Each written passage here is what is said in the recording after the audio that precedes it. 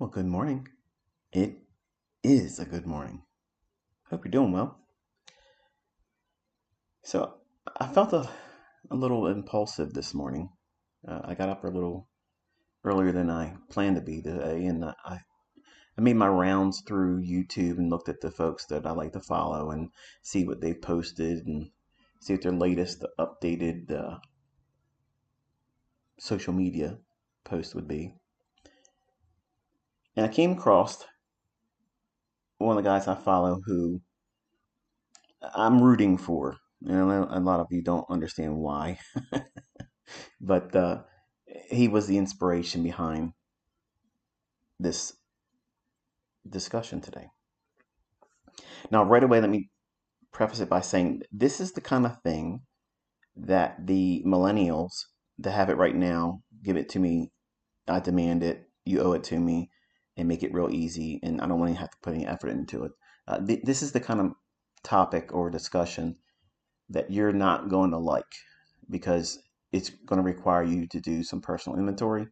It's also going to put limitations on where you're placing your focus, what you should be doing, how you should be thinking. And the millennial mindset is don't tell me how to think. I'll learn how to do that on social media. So, in trading and investing, you're entering an arena where the sharpest minds in the world are out here trying to cannibalize one another. And if you come in with a very limited perspective on how the markets are going to behave, how you are going to engage in these marketplaces, um, you're going to have your clock cleaned, okay, very efficiently and expediently. And it will be sudden, and you won't feel like anyone can be profitable or anyone can trade. And I've seen that over the years as an educator, coming in contact with a lot of different personalities, a lot of different cultural divides, and largely the repeating phenomenon is that the lack of personal responsibility and also the just disproportionate level of what is realistic versus what's being promoted largely on social media. So I want to talk a little bit, and I probably will be about an hour or less today. So I'm on schedule, so I have to make sure I stay on that time frame. It's around the holidays, and it's something I'm trying to squeeze in on my personal time. Usually I do these types of things or did these things. I'm not on Twitter anymore, but I would do Twitter Spaces. And I wanted to kind of encourage you because we're ending in 2023. A lot of you have learned a great deal of new things on the YouTube channel. You've learned a lot of things about trading. Maybe you've discovered a lot of things about yourself. Maybe you found the model. Maybe you found the beginning footings, if you will, of a progress that you want to see increase and move forward. And I'm trying to encourage you to do that today. But also, I want to remind you some of the things that I met coming up, and also what I see a lot of traders and a lot of influencers slash traders and a lot of YouTubers that pretend to be traders, those pitfalls they're falling victim to. And admittedly, I have reached out to them both publicly and privately to try to encourage them to do things a little bit differently. And I understand some people just don't want to take advice, especially some of them not wanting to receive it from me. But that's it's misfortunate for both of us because I'd like to see these individuals improve, and I see them at a position of stagnant development. The chart will not change in this discussion, by the way, so your screen's not frozen. There will be a list of things here, and I'll show you the first one. The first pitfall and plague of trading well is unrealistic expectations or results that you think that you have to have. Okay. And before I say anything more, just let me say this. We are in a performance oriented industry. It's all about the results. Okay. Whose results matter? Yours. Not mine, not the people you follow, not the people that you're trying to learn from, not the people you pocket watch on social media. This person has the better car. This person has the better house. This person has the better trading setup, the better monitor array, the better trading desk, the better whatever. Okay. All of those things do nothing to put money in your pocket or add to your bottom line on your account. Now, that's not to say you can't be entertained by those types of things, but unfortunately, the state of the world today is they equate that to being equivalent to, well, I can be like them and I want to be successful, so I can do those things versus I want to learn how to trade so I don't have to go to work. I want to have a profitable trading endeavor so that way I can operate like a business and be an entrepreneur and have the benefits of living a better lifestyle. And that's not being rich. Okay, that's not being promised to you here. But another stream of income that you can feel confident that you're going to be able to do this in perpetuity without the necessity of you going to punch a time clock or leaning on the salary that a boss says that this is what you're worth to me. That's not guaranteed to you next year in 2024. That could change. So when we look at people, and I'm going to lump myself into this, okay, for all fairness, I share a lot of examples that many of you sometimes say in my comment section. You did it a lot on Twitter too. Not all of you are guilty of this, but I'm of the opinion that it's the majority. I know that sometimes I'm executing with models that I have not fully revealed or entry mechanisms or things like that. And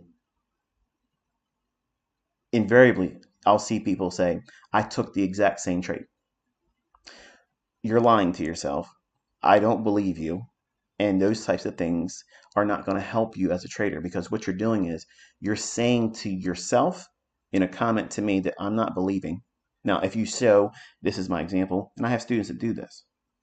They'll record themselves in engaging price, managing it. And I reached out to a person that just recently the other day did almost the same trade that I did. And I gave him a call out on my community tab. He's over on Twitter. Just look at that name, look at all the recent tweets towards me. Now, I'm not active on Twitter, but that person did exactly as close as you can to what I did in terms of trying to trade the market. Was it exact same fill? No. Was it exact same targets? No. But the same premise. What was he employing? What he learned. Okay? What he learned. So, unrealistic results are assuming that you're going to have the same entries, the same targets, the same everything about my trade. When you don't hit that, it will be frustrating. And you'll start doing other things because that impulsiveness will rise up in you. And you're going to know in the deepest part of you that you can't do what I'm doing yet. Not that you can't, but you can't do it yet. So then you start pushing a button to see, well, let me entertain myself because I don't feel well about what I think I should be able to do because I've watched a lot of these videos. Therefore, it means I should know how to do it. When you haven't practiced it, you haven't studied it, you haven't put chart time in, you haven't logged anything. And those things, they will equate to and deliver you the results that you're looking for. But just simply watching videos, that doesn't do it. Watching videos without taking notes doesn't do it. So having unrealistic results in mind, meaning watching things like a Robbins Cup performance next year, or watching what the historical returns have been, and thinking that you're going to walk out there in your trading, not necessarily entering the competition, but trading with that level of return. Every one of those individuals up there today, if you go look at it, in any one of those divisions, they're all respectable returns. They're not to be diminished. I'm not trying to say that they're not good returns. They're great returns. If you're making 100% return on your money in a year, and granted, there are a lot of you that are my students. There's a lot of you that don't even trade the way I trade. And you can do better than 100% return in a year. So Please put your ego aside because we're not out here trying to measure up anything. I'm trying to focus on the students or traders that are trying to accomplish consistency, and the things that they may or may not have identified are problematic barriers that they're either going to have to overcome or will eventually become a factor in their development, and how to get around those types of things, at least how I did it, and how I actively teach my own students and my own children. And I'll talk about my son Cameron, who's wrestling with a lot of things as well. So you have to be realistic about this, okay? And watching someone that's been doing it for a very long time, and assuming that you're going to watch a few videos that you would maybe have been following me for a number of years, and then thinking, well, I should be able to do what you're doing, when none of you would be expected to be able to trade like that. I would never have that expectation of you. Years down the road, you will. But just simply because you went through a video series, watched a couple of videos and maybe you looked at some old charts or maybe watching some of my executions, you might feel an affinity for wanting to trade like this. But don't assume for a moment that it's realistic for you to expect yourself to be able to walk out in 2024 and trade like that. So when you see your favorite YouTuber, your favorite online personality, and me in that list as well, our results are unique to us. You don't know what we're wrestling with at the time. You don't know what things are factors that are really plaguing us behind the scenes while in a trade. You don't know if we feel good about the leverage that we've put on or not. There's been several instances where I have shown executions this week, and when I moved my stop because of personal schedules, I want to be able to share something with you. And I moved the stop a little bit more aggressive than I would normally do if I wasn't trying to meet a time scheduled event, like my son going to the dentist, like my wife saying, hey, we got to get the tree up, we got to do this, we got to get new sets of this for something around the house, because I am a family person as well. I have a family, I have a wife, I have a honey to do or honey do list that she likes to throw at me. These are all things that you as a person are going to have to manage in your trading as well. And while you're learning how to do this, if you ever went to uni, if you've been a college student, whatnot, those types of things, you had to balance that as well. You had to work your job if you had to keep a job, study, do all those things, and it's a lot on your plate. And it's important that you realize that no one's holding you to a unrealistic expectation of yourself except for you. You're doing that. And don't allow other people to inflate what you should be viewing as realistic results. And what is a realistic result? To me, if you can make 2% a week, that's phenomenal. Now, obviously, you that's way below someone that's been trading for a long time. That's really nothing in terms of the grand scheme of things. But we're talking about where you are right now. The the lack of consistency, or the trader student that is unable to find their way in consistency. Where should you aim? Finding yourself in the realm of 2% positive on the week. That is not a high water mark where you can't reach it. It is absolutely obtainable. And you can do it risking 1/4 of 1%. Now, that's not sexy. That's not in vogue right now. That's not a popular thing to be risking that little, because in your mindset, you're thinking, I can't get rich risking so little. I got to risk big money. That's a lie. The people that say that are not profitable anyway. In their mind, that tells you that, number one, they're mathematically challenged. They have no understanding of compound interest. They have no consistency in modeling a trading plan. They have no idea what they're looking for. They have no faith in what they're looking for is going to repeat just about every single day. And because creatures of habit, that's what humans are, if you follow or fly with a flock of birds, okay, that has a specific mindset, you will adopt that mindset, even if it is toxic, because you're going to try to fit in. And social media kind of captivates these individuals where they feel like they're included in something, and you don't want to include yourself into a community mindset that is unrealistic, having astronomical rates of return. While that's wonderful and it should be an aspiration over a long career, walking out in your first few years as a fledgling, as a trader, uh, you know, it's going to sound like a buzzkill, but really it's not practical.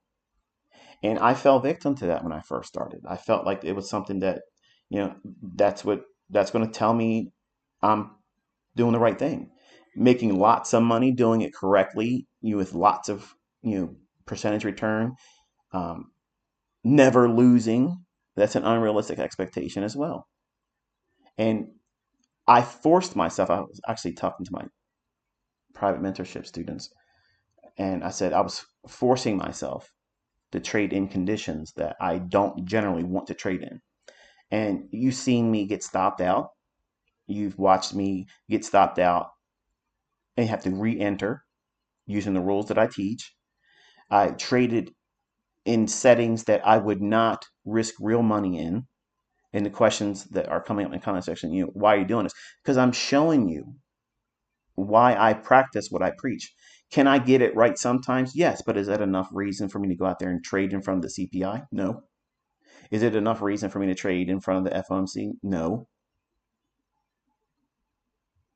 Is it something I should be trading on a Thursday and Friday of non-farm payroll? No. Can I? Yes. Can I get fortunate enough to have a setup fall in my favor? Yes. But that doesn't entice me to do it as a steady diet every single month, because my precision, my accuracy, my trade management is greatly hindered by the level of volatility and uncertainty that is caused around those types of days. So I don't need to go out on social media to do those things to prove that my concepts or that I can trade or anybody else can learn this and have it transferable knowledge. I don't need to do those things, but because I want to close this year out with other things and talk about it in a manner where, hey, look, you can see those examples and think to yourself, wow, that's really good. To me, when I look at this, I look at it as, I know it's entertaining for you, but I don't want you to look at it and say, well, I want to trade like you and do that, because that's not what this is about. There's been several times this year, and in my private mentorship, they will vouch for this too. I'm rarely accurate in my expectation of front of the CPI number. I've said it many times in Twitter spaces. I've said it many times in this YouTube channel. And I'm rarely accurate in terms of what I think the CPI is going to do before it does it. So if I had a model, if I had a approach that could take advantage of that, then clearly I'd be in there doing every single month when it's available. I'd be in there, fleecing it every single opportunity. But because I've seen enough to know that that's not realistic for me to know in advance with a great deal of consistency what that report's going to do, much like the non-farm payroll, I can have a schematic in mind where I think that this is what the price is going to do. It's going to behave this way. It's going to attack this liquidity first and then go here. But you know what that is? It's the equivalent of the same thing that a football team's head coach does when they're at the Super Bowl. They have a playbook. But how many times is the other team that didn't win looking at that playbook saying, but I had it all figured out beforehand? If the players just would have did this, if the candlesticks would have just did what they were supposed to do. That's unrealistic thinking. Those are unrealistic results. I know that these markets are going to be even more manipulated in a degree where I can't participate and trust that my concepts, my models are going to perform as efficiently as they would if they're not in those particular settings. Any given day of the week, apart from the things I've mentioned here, I'm pretty confident that I'm going to find something I'm going to be able to take home. Now, me being your mentor and you saying I'm a student of you and I believe in your concepts, that doesn't equate to you being on the level, knowing how to do it yet. So don't blur that line. And some of you get very, and this is where it becomes, admittedly, it's cult-like, because anything that gets popular and it feels like you want to be a part of it and it's able to do things that's something different, people want to plug into that, and it gives them an identity. You're stronger than that. You don't need to identify with me. You don't need to identify with my concepts. It doesn't mean you can't employ them. It doesn't mean that it can't be a basis for you to be trading. But so many of you are just trying to be part of something that's not required for you to be profitable, meaning the carnival like atmosphere. I love the camaraderie and the tight knit feeling of our community, but many of you go on the defensive when you don't need to, and that's an unrealistic result as well. You can't worry about defending me. You can't worry about defending my concepts. They do it all by themselves. Okay. I don't need anybody to defend me or how I trade. Your focus should be primarily on you. What are you doing today that's leading you to being better than you were yesterday, last week, last month, last quarter, last year? And are you logging that? You have to be journaling. If you're not journaling, that's an unrealistic result. You have no baseline measurement. You have no way of being able to judge, are you really seeing progress? Because if you go by a gut feeling, yeah, I feel better about getting in trade, that's nothing. That's nothing.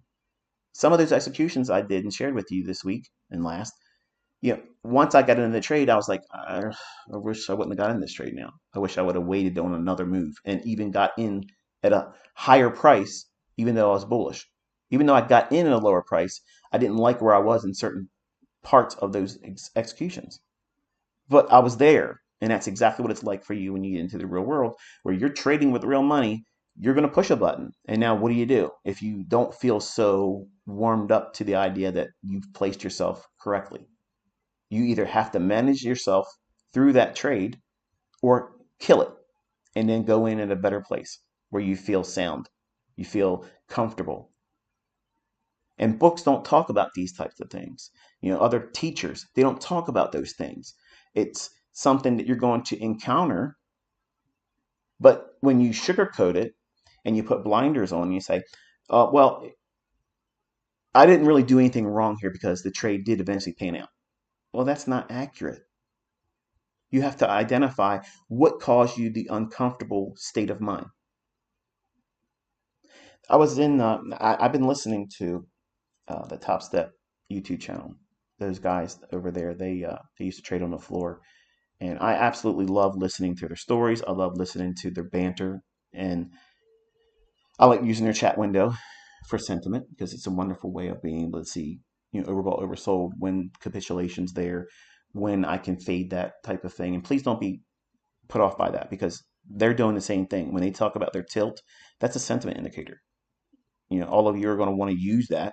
And all I'm doing is using the real-time sentiment indicators that the commentary of these participants in that chat window and other YouTubers I like to listen to. I'm not there to learn how to trade.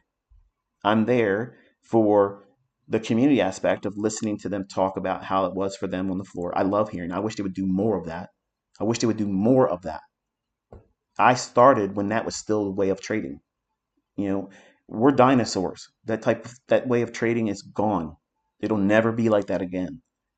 And when I heard one of the gentlemen talk about how they had traded, and while they did well enough to come out in a profit, he said, I don't like it. And even though I was profitable, I don't feel I did well today. You know what that is? That's not beating yourself up. That's reality. And that's exactly what all of you need to do. You can't just say, well, I pushed a button. I want to hope and a prayer. It worked out in my favor, so therefore it's skill, baby. Look at me. Watch me shine. I have a great deal of respect for that. I have a great deal of respect for any trader that says, you know what, this worked out in my favor, but really it was just a state of me being fortunate enough to see it come out in my favor. It had nothing to do with skill, because if I was being honest with you, I wish I wouldn't have taken that very trade there. Are you equipped to critique yourself that way, where it's not, you're not beating yourself up. You're not undermining the mindset that you're going to need to tap into. You're not trying to belittle yourself. You're not trying to shame yourself, but you're holding yourself to accountability. And that's a very, very hard line to walk as a human being, let alone placing it on the measurement of making money or losing and equating that to failure or successfulness. And you can't do that in trading, because you can be successful and still just taking very small losses, or getting into a trade and saying, oh, well, I thought I saw something here, but it really isn't there. And if I hold on to it, really what I'm doing is I'm gambling, because I don't feel confident about that setup. And I'm not going to wrestle and arm wrestle myself and say, well, if I get out, I know it's going to run and I'm going to regret that. No, a professional mindset doesn't think like that. You know who thinks like that? A gambler. You know, this slot machine is cold. I've been putting money on it for 2-3 hours. It ain't paying out nothing. But I know as soon as I get up, Larry over there in the corner who's eating. Dial it back, ICT. Slow down. Slow down. Someone else is going to slide on in when you get up, and you know what they're going to do. They're going to put enough money in, the ratio will be met, and then the machine will pay out. And then you'll say, I knew I was right if I just would have. Well, you can't do that in trading. You can't have a slot machine mentality, because if you're gaining the experience, learning how to navigate these markets, knowing what you're looking for, if that's not there for your trade, everything's not saying this is really what you should be in right now. You're all things are a go for this trade to be profitable. If those things are not, in fact, what's going on for your trade, then you need to kill it, or at the very minimum, take half the trade off and let experience guide you in the rest of it. But if you're honest with yourself right now, if we were in a conversation together, it was just the privacy of you and I talking, and I was saying, hey, have you ever had this experience where you knew you shouldn't have been in the trade, but yet you're still in it? Wouldn't you feel uncomfortable saying it publicly? You would feel uncomfortable, because you're equating it to, well, it's not something that people should blame. They shouldn't blame me for it. They shouldn't have uh, any harsh criticism because I'm trading. I'm doing more than you. And I was willing to hold on to the trade, even though I knew it was not likely to be profitable. I was able to hold on to it. So therefore, it makes me stronger. No, it makes you a gambler. It makes you a gambler. It makes you hold on to emotional stimuli for fear of feeling an emotional stimuli at a later time that was going to be regretful. Because if you're right, and you hold on to it, you're going to call that skill. And I'm here to tell you that's not skill. If you know your model's no longer in that setup, you're in there blind.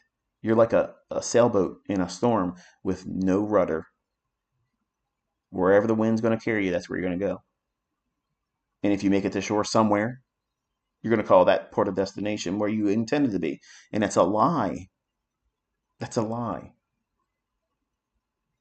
So having realistic results, being comfortable with it, being content with it, aiming for a very low-hanging fruit objective. 2%. And if you're beginning, and if you're not really consistent, aim for 2% a week. I promise you, you can make a lot of money if that's all you ever do and you intend to trade the rest of your life. 2% per week does wonders. Does wonders. But see, you think it needs to be hundreds of thousands of dollars. You see these people getting these payouts in these funded account companies. How many times did they have to reset, and how many times did they blow out? That's the stat I would love to see when they put up their payout, leaderboard says, hey, This trader just took out $20,000. This trader just took a payout of $50,000. Here's how you make it really good. And it's encouragement, and it reminds the people that are trying to pursue that type of trading, say, okay, look, this person failed this many times. This is how many times this person tried to do a combine. This is how many times they got into a funded account and then lost it. And now this is where they're at. This is how long it took them. Then you would be able to tap into some real data, some real information that would really be helpful to you, because it isn't a flash in the pan overnight success. I know it wasn't for me, and I'm not saying that it can't happen for someone. Lightning strikes, it happens sometimes. But as a realistic expectation that everybody should expect it for themselves, that's not practical. And this isn't a popular talking point, but it's the very thing that you need to be reminded of. I'm just going to drop the name here because I think, if you listen to the person talking in the video that I'm going to mention here in a second, put aside all the things about the person and the personality and the things that they've said in the past and how they carry on and whatnot, because it's all, to my opinion, it's performance for entertainment purposes and to draw a crowd, which, I'm good at that. But when you listen to this person articulate the hardships that they're going through, that's the very reason why I watch this person, because I'm actively interested in seeing them overcome the very things that I'm talking about. And this isn't the first time I've talked about it with this person in mind. I want this person to succeed. I want this person to grow. I want this person to feel accomplished and overcome a lot of mental barriers and listen. Just listen and take the good advice and run with it. You don't even have to thank me. You don't have to go and say, I listened to you and it worked. Just listen and just do it. Okay? But Patrick Whelan, he posted a video last night, and I watched it early this morning. And I posted a response, and it hasn't made its way to his comment section. And I noticed the other day I was in his chat window, and none of my posts were making it there. So apparently I made my way on his ban list, and I'm not sure why, but I've always been encouraging to him. But he posted a video, and this is the very type of video I like watching from him. Usually he's very flamboyant, very much of a braggart, and does a lot of talking, and it's great. He has a lot of showmanship. But he admitted where he was in his position of being in a funded account. He showed where he is financially, where, he had this much and this is where he's at. He's losing, he's losing, he's losing. And I'm not encouraging you to go over there and talk any kind of smack. I'm not telling you to go over there and troll him. I'm telling you that that's the very thing that this industry needs. That type of stuff where individuals come out and say, hey, this is hard. This is what I'm going through. This is what I got to work through. And yeah, I can make a lot of money, but then I end up losing it. And I don't know the answers yet. You do know the answers, Patrick. But what you're doing is what social media, YouTuber, Twitter, Instagram traders do is they're trying to be the biggest profitable person, the biggest profitable, the stand out from a crowd type person. And that's a big pitfall, because if you're always trying to be the gold medalist, unless you're Michael Phelps, a freak of nature, the chances of you being like that consistently. I mean, look at, he did a real good run of it, but did he do it again and again and again and again? No. It has a short lifespan. It looks great when it happens. It feels great. And the viewers that don't have experience, they think that, okay, you've done this, you need to keep doing it this way. If you don't do it this way, then you're a fraud. Then you can't trade.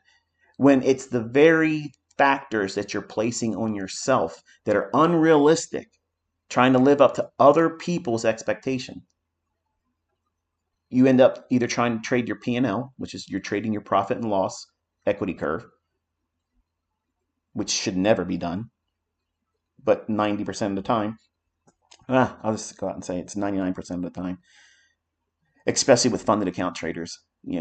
They freak out.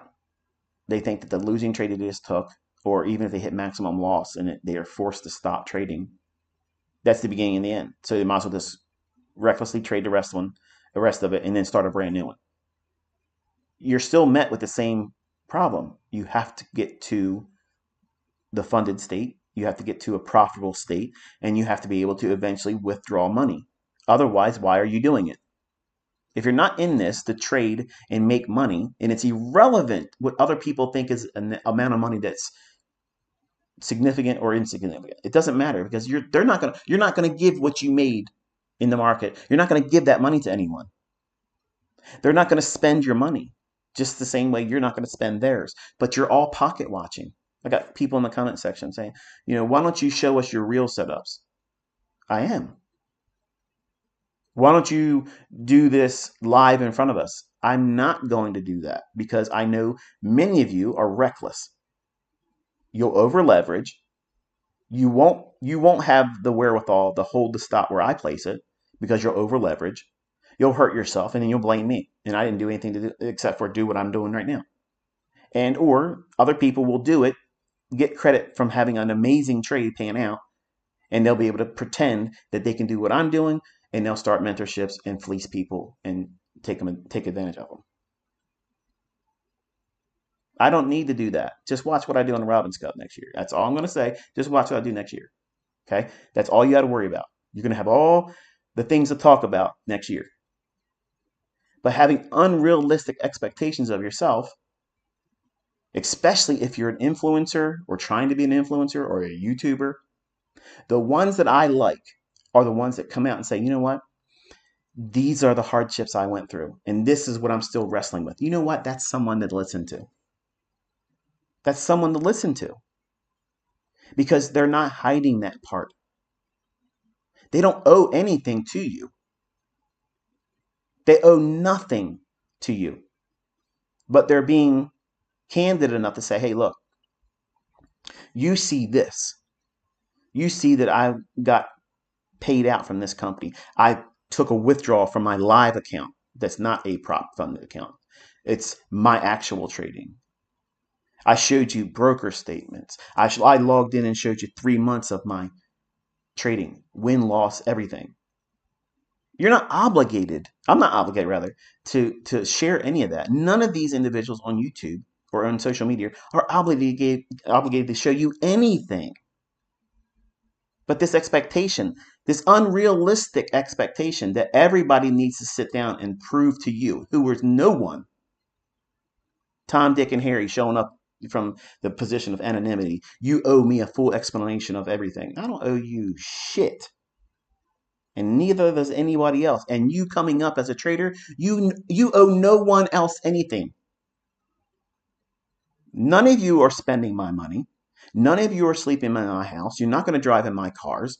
You're not going to go on vacations with me. I'm not going to have presents with your name under my fucking tree. Okay? None of those things are going to happen. But in this world today, everybody expects everybody to give them stuff, information, details, things that are not in any way, shape, or form realistic to be expected. If I was running, or if anyone else is running a signal service, then absolutely you better have something. Show me what you're doing. Then that makes sense. It makes perfect sense. But all of you are in a rush to be in a position where other people are going to demand information from you, details that you're not obligated to give. You're not obligated. You're absolutely not obligated. But the mindset today is, this is what it should be. And if you don't want to dance to the beat of my drum, then you're a fraud. Go fuck yourself. Okay? Go back here and second one, peer-driven performance. Now, I have a lot to do with this because when I show examples, other people, they're intimidated by that because they don't trade that way. They many times don't even use a stop loss, and they don't know where to do a partial. They don't know where the market's going to go, and they're just really just getting into a trade to find out what happens. And to me, that's on a hope and a prayer type trading. They might be profitable because honestly, you can flip a quarter and trade heads and tails. And if you got really, really good risk management and you risk very little, you can make money. I wouldn't sleep at night trading like that, but you can make money. So if if you feel like you are another person on social media, and you feel like because my community or maybe some of the things I say, um, if you listen to what I'm saying, I attack retail theology because it's flawed. It really is. I don't care what you're going to say about it in response. You're making money because you're a good risk manager, not because of Wyckoff, not because of supply and demand, not because of Elliott Wave. You're making money because of good risk management. That's all. Because none of that stuff makes the market go up or down. Buying and selling pressure, depth of market, DOM, market profile, all of that is horseshit. It's bullshit. But I know personally people that make lots of money and they attribute their success to that. But that stuff is in alignment when they're profitable with the things that I teach, which is the reality of the marketplace. The market's going to seek yield. It's going to run for inefficiency for the purposes of making that market efficiently delivered. That's a fair value gap, in other words. Or it's going to run for liquidity. That's it. That's all that's happening. And when it's not doing that, it's going to consolidate. That's it. There are going to be times when the market has a manual intervention. When you're going to see that? Interest rates, employment data, an unexpected geopolitical event, something wartime, something, something completely unexpected. And they'll go in, they'll do something where any one of us could lose money. And there's nothing that can be done to save you from that. That's the underlying inherent risks to trading. And most of you are unaware that those types of things are going to happen. And you have to be aware of that. So when you're trading your account and you're trying to use the maximum leverage, okay, you're doing that with the expectation that you're going to have the best outcome. When I'm telling you as a trader, especially for folks that have not yet found consistency or profitability, that's the worst thing to do. That's the worst thing to do. Just because Top Step or any other company out there says you can trade with this number of contracts, that's not what a professionally minded trader will do. It's an IQ test. It's available. You can do that.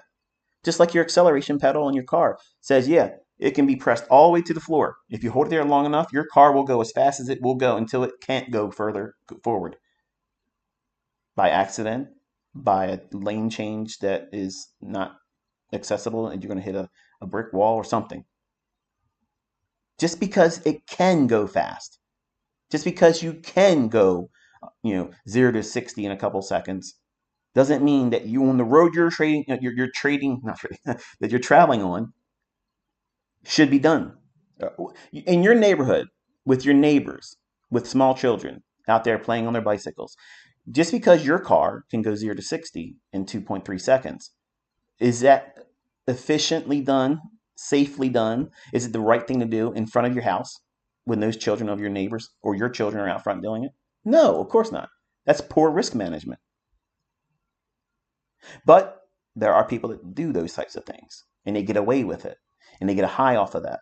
And they take that same mindset and they apply it to their trading. And you see that thing happening, that state of mind, that peer driven performance. People that have little dick energy will go out there and say, oh yeah, this guy over here doesn't know how to trade. I'm going to be in a competition with them. We're really not in a competition, but we're going to compete my results against theirs. That's one of the worst things you can do because all you have to do is sit back and watch them. They hurt themselves. Why? Because it's peer driven performance. That's not how they would really trade. That's not how they would trade. And you shouldn't trade that way. And social media and peer driven performance, trying to measure up against the next guy. It's demo.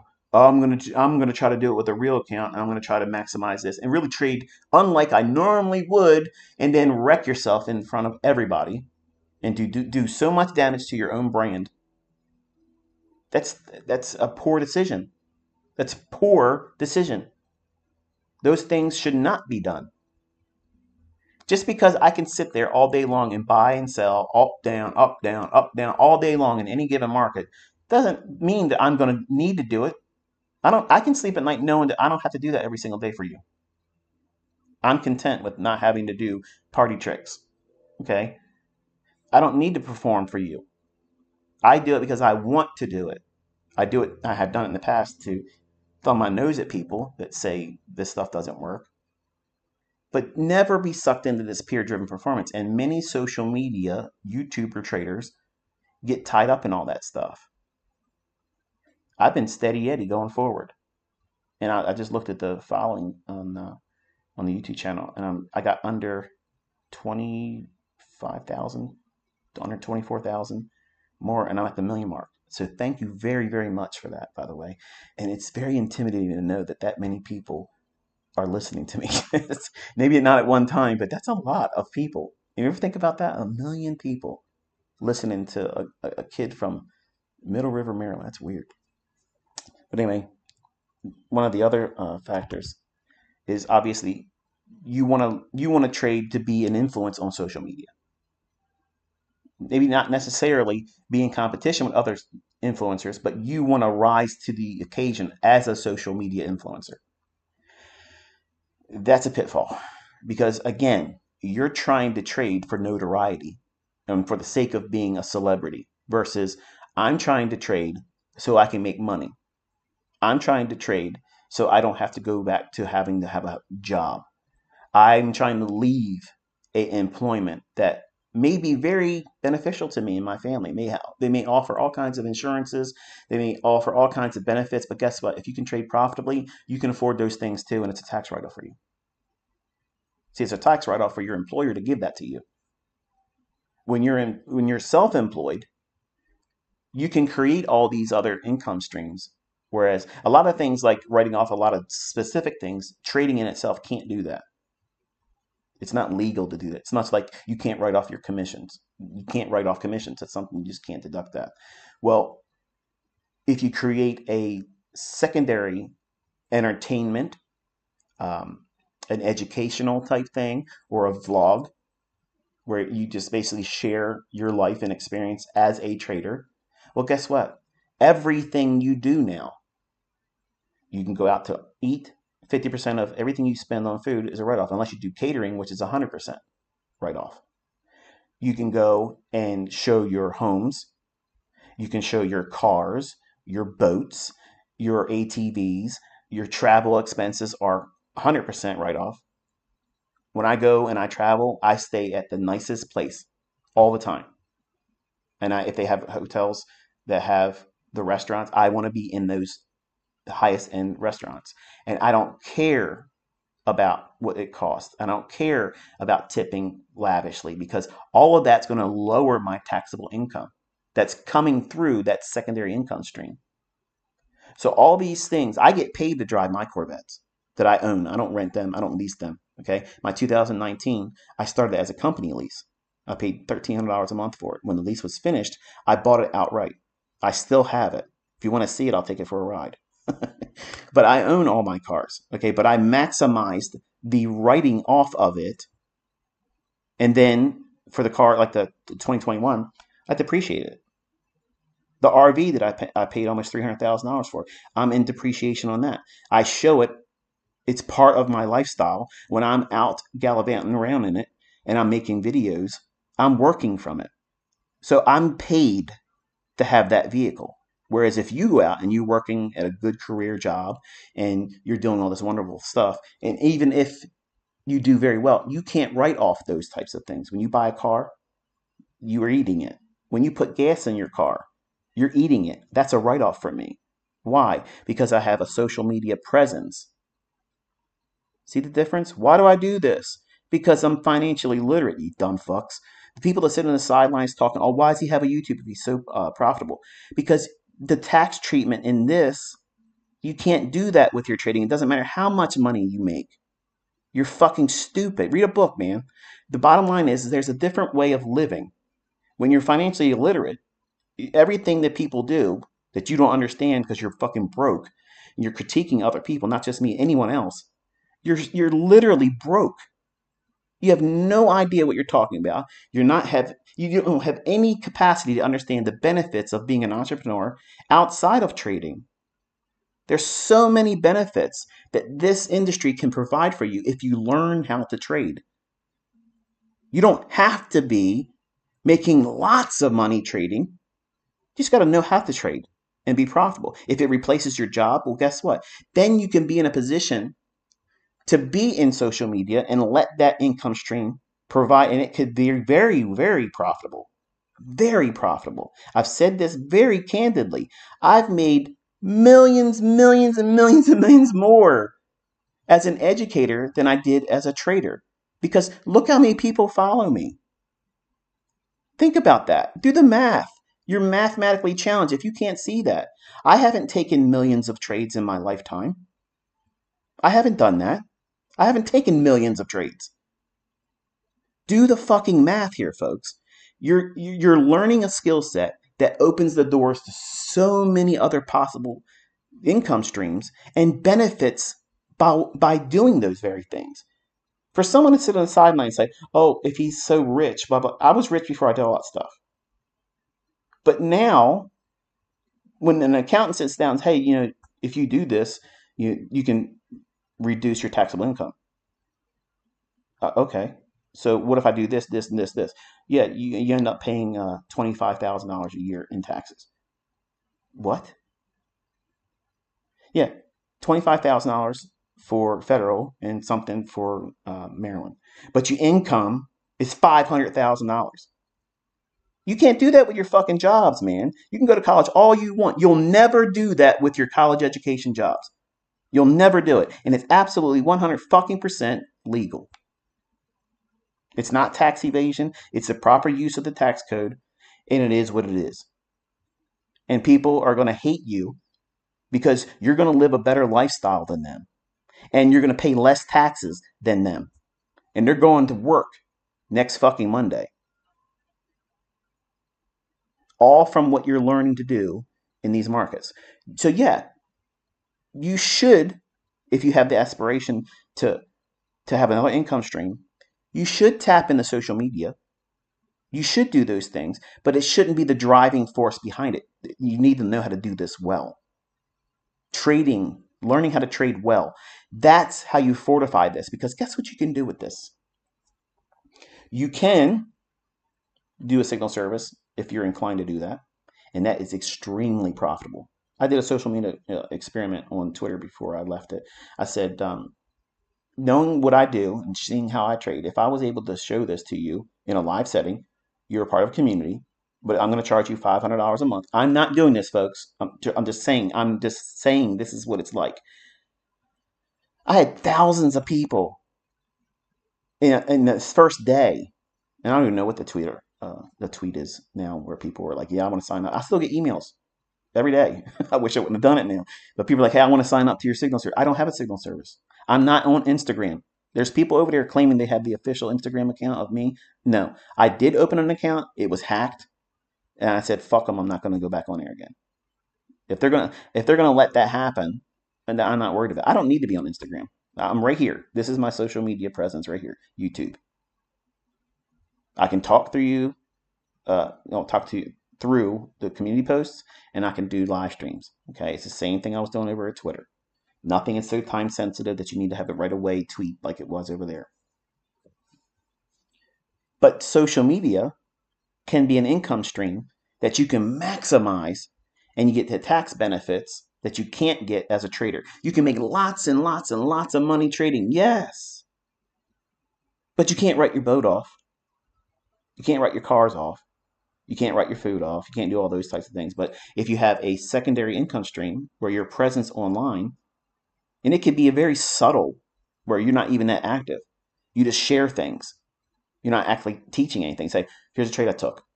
Okay, if you have a following, the purpose of you showing what your lifestyle is like, as soon as you start showing your personal things, that becomes part of your image, your clothing, your housing, all those things, your utilities. Part of that becomes an expense that you can write off. Your home office, they give you a percentage that you can write. Now, obviously, I can't write off my whole home. But there's a square footage that my accountant works out where this is what we say that you can write off as part of a deduction. And you work towards all these types of things all year long. And everything I spend is maximized. And if I can't write it off, generally I won't buy it. I won't spend money on it. See that? That's financial literacy. Just because I have a lot of fucking money doesn't mean I go out there and blow it like some stupid ass. Buying up stuff, spending money just because you can, is stupidity. But when you spend your money to be paid using the very things that you're buying or and spending your money on, you look at how many cars I have.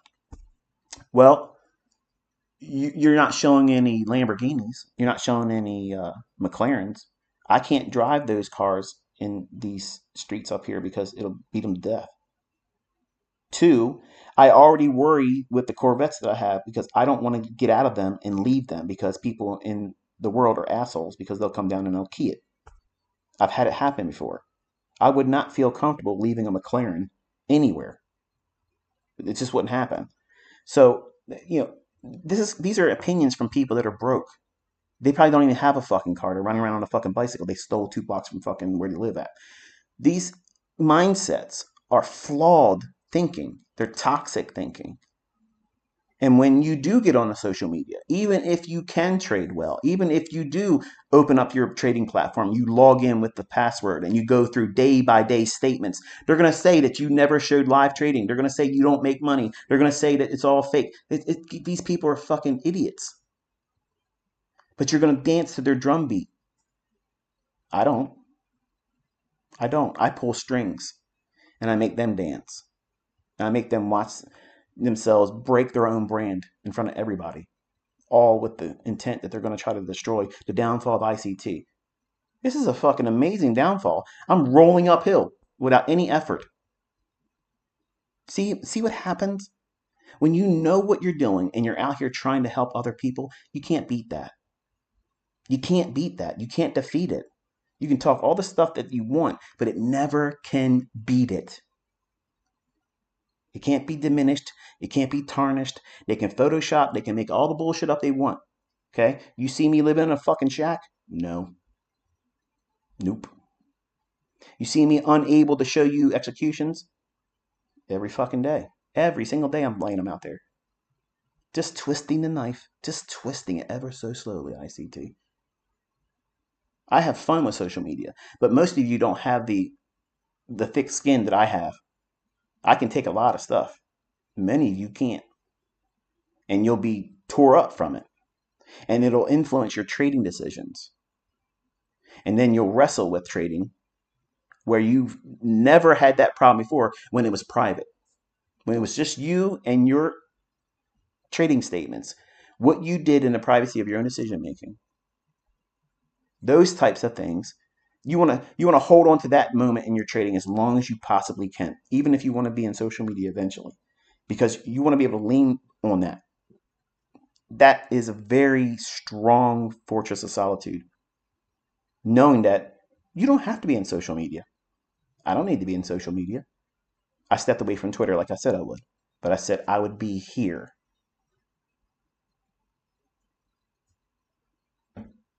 Some of you don't like that. Some of you want me to go back over to Twitter. I'm not going back over to Twitter. But everything that you do should be driven with the mindset that you are focused primarily on keeping your trading excellent. Your efficiency, your execution and entry, your stop placement, your trade management. You're not over leveraging. You're not trying to do the maximum outcome. And you're worried about capital preservation. Number one, first and foremost, is you're not trying to risk money needlessly for the sake of being in there and seeing what happens. Because I'm going to save you some money and time and heartache. Here's what's going to happen. You're going to lose your ass. And that one trade is going to cause you to go into a tailspin and you're going to blow your account, trying to rush to get it back. It happens all the time. Just don't do it. Period. And finally, lead dog pitfall. Everybody wants to be the lead dog. Everybody over here on Twitter right now is clamoring to be the person everyone wants to talk about. It's silly, isn't it? And I'm not even over there anymore, and they're still bringing my name up. Here's the problem with this, okay? If you don't have the real skill to be lead dog, you're going to be the one that tries to pretend to be lead dog. But guess what? Lead dog is the first one that falls into the pit, the snare, runs into the obstacle that needs to determine what's the next pathway. Because you have a large following behind you, or you're trying to build one, and you got to know where you're going. And most people out there pretending to be lead dog, they love having their asses sniffed, but they have no idea where they're going. They have no idea where they're going. So don't try. I don't try to be lead dog. I don't try to be lead dog. I'm me. And when I see bullshit, I'm going to call it bullshit. I'm going to tell you what works and what doesn't work for me. And if I say I like something or I don't like something, don't be so close-minded and say, well, ICT said he doesn't like it, so therefore I'm going to think like him. That's the stupidest thing in the world to do. That is cult-like. Be critical. If I say I don't like something, well, if it doesn't bother you, then just dismiss it. Who cares? That's your opinion. It's wonderful. I didn't ask for it, but okay, we heard you. But if I say I don't like something, and this is the reason why I don't like it, don't subscribe to that viewpoint just simply because I said that. I made those mistakes as a martial artist, as a young man, as a child, listening to martial artists I looked up to, and they would say certain things. I'm like, okay, I'm going to think like you. And then I found out that I couldn't hold that opinion of what they had. And when I first started trading and learning how to trade, everybody I read a book of, I hung on every word that they wrote or said. Larry Williams was the one that I basically, I'm going to be honest with you, when I read his How I Made $1 Million Trading Commodities last year and listened to those first 4 VHS, I was convinced that this guy was a billionaire. I'm not a billionaire. And some of you think I pull fucking trillions of dollars out of my ass all the time. I'm not. The facts are you need to be an independent thinker.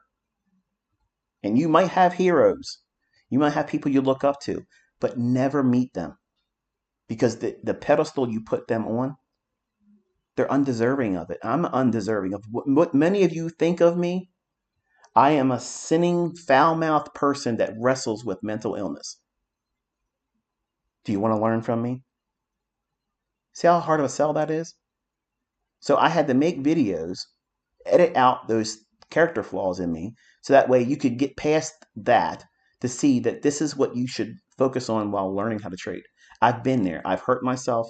I've made lots of money and I've lost lots of money. So you tell me, do you want to make the same fucking mistakes that I've done when you can avoid it? Here's what you can avoid doing. Don't do this. Don't do that. Do these things. This is what helped me. And I have students that are making money because they listen to this information and they follow it. Where's the faulty in that? There's no faulty logic in it. It's based on real experience. It's based on an unadulterated, completely candid. I did my own ass in trading other stupid shit that has no bearing on why price is going to go up or down. So my whole life was, how do I fortify those weak points in the fear, the triggering moments of what did I fear most about trading? Not knowing how to get in. I have so many ways to get into a trade now. It's unrealistic for you to have that many ways to get in. But that was a real thing for me. It was a phobia. I don't hide my mental illness. I don't hide it from you. When I was on baby pips, I was trying to hide it. I was trying very, very hard to hide it because I was afraid of it being used against me. And people still do. But, I can't change it. I can't fix it. So I have to wrestle with it and live with it. I'm a real person, just like you are. I have real things going on in my personal life that I have to worry about and wrestle with. I have children that don't want to listen to me, just like you do. Or if you have children or will have children, you'll have that experience too. They're not going to do what you tell them to do, which is good advice. Don't do this. Don't do that. If you get a flat tire, to my daughter, don't drive home. Just tell me where you're at and we'll get it taken care of. And they drive home, they tear up the tire completely, and they ruin the rim. Ugh. I told you don't drive it. Yeah, but I didn't want to sit where I was sitting. You were completely safe in a shopping center. Come on. It was daytime. Come on, right? It's common sense. But you know what it's like when you don't listen. I tell you, don't trade on non-farm payroll Friday days. And what do? I want to see what happens. And then you're sending me emails. I wish I would have listened. So, I mean, I get it. I get it. You want to be the exception. But that lead dog pitfall, it ain't never going to happen in you, and you're going to be the one that rises to the occasion, and you're going to have all the answers. Man, I prematurely thought I had all the answers in the 90s. I thought I had them all figured out then, and I didn't. And I started teaching way before I knew what the hell I was doing. And I was discovering things while teaching that were actual weaknesses on me. And then I had to fortify those weak areas in my trading with protocols, processes, things that fill in the blank that I had a real phobia about. And the thing primarily was, how do I know when to buy? Because I didn't want to be a short seller. So I had to figure out what were the catalysts that make me feel confident that I can buy that market, knowing that it's not likely to drop. So if I can figure out when to time that, all I have to do is sit around and wait for those conditions. And then when I do press the button, I'm just going to hold on to it until it bends to my will. That became the secondary thing. I would force my will on the marketplace. So I had to learn that even though I might have all those things in line that says I have a good buying opportunity and it's meeting all the criteria that I had at the time, which was myopic. Don't think that I had it figured out back then, because I didn't. It was the early stages of me just falling in love with being right. That's a problem. But at the time, you think that they're strengths. You think that they are the characteristics that make you a warrior. You're going to go out there. No one's going to hold you back. I'm going to beat it. I'm going to beat everybody else's results. I'm going to be the person. I'm going to be lead dog. And I put myself through so much shit. Losing accounts, blowing accounts, losing wonderful wins. Work for a whole month building up equity. No losing days. None. And in one day, that starts off picture perfect. I put the trade on. Bond starts shitting the bed. I'm long. Like, what the hell is this? All right. It's just dropping against me a little bit. I'm going to buy more of it. Up. It's dropping a little bit more. I don't know where to place a stop loss, but I'm right. So let me take the stop loss off. Well, you knew the end of that. The account blown. I arm wrestled the entire day from the opening bell of bonds, trying to be long on a day that opened at the high and just kept going down. Never had one tick above the opening price.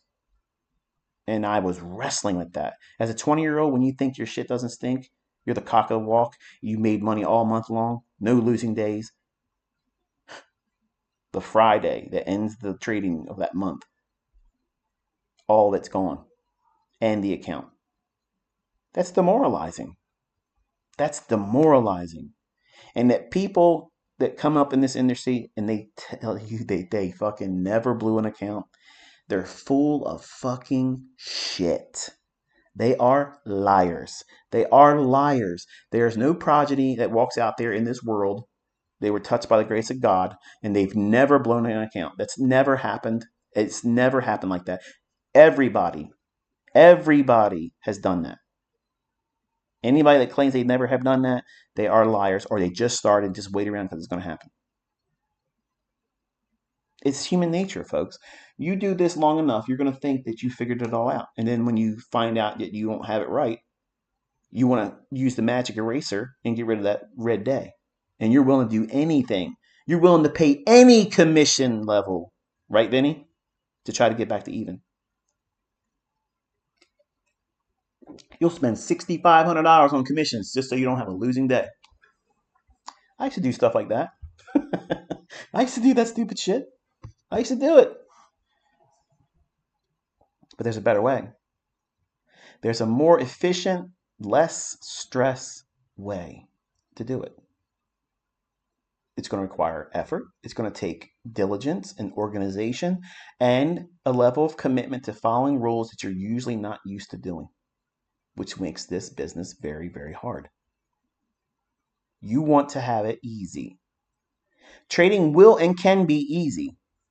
It is. It really is easy. If you're waiting for the choicest days to trade, where the market structure is so in favor of running to a specific pool of liquidity or inefficiency, everything moving in one tandem direction, everything being symmetrical, everything being so telegraphed that it's going to do this very thing. All you have to do is simply wait for it.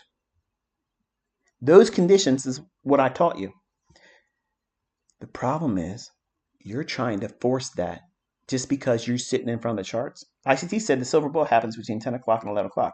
So I'm sitting down and it's 10:01, so I'm looking to take a trade. Where's the problem there? You're forcing it. You're chomping at the bit, and your desire is forcing you to invite your will on the market.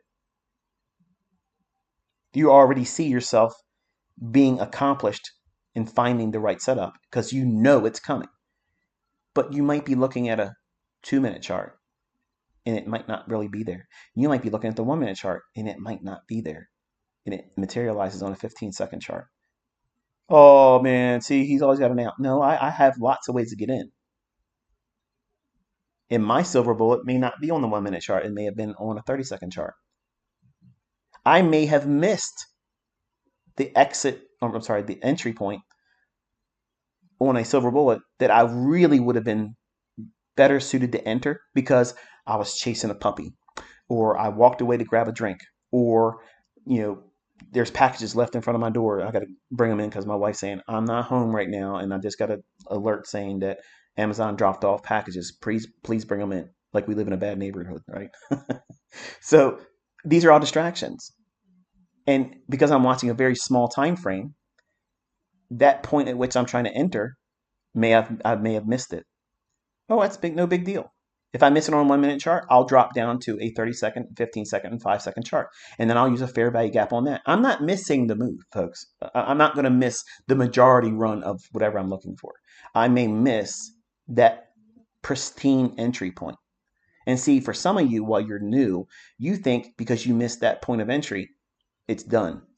When I tell you, if you miss it, just simply wait and watch it, that's teaching you patience.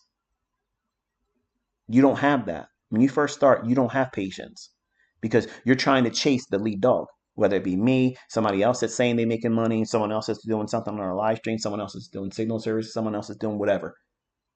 You're constantly trying to run when it's better for you in the beginning to learn to sit still, observe. How are you thinking about the marketplace? Do you feel like this insatiable desire that you got to be in there today? Like, come hell or high water, even if you only get 5 handles of the 30 handle run, if you just get a piece of it, at least you got something. You took a bite of the beast that you've been hunting. That's a hyena's approach. I don't trade like a hyena. I'm not out there cackling and making crazy noises and shit, trying to just get a bite of something. I'm out there literally stalking and waiting. And when I see the weak one in the herd, the Judas swing, to see the retail traders thinking that they got something that's easy money for them. If that's 100% diametrically opposed to what I'm anticipating in price, I'm running that fucker down. And I'm going home with a full belly. And I'm not second guessing it.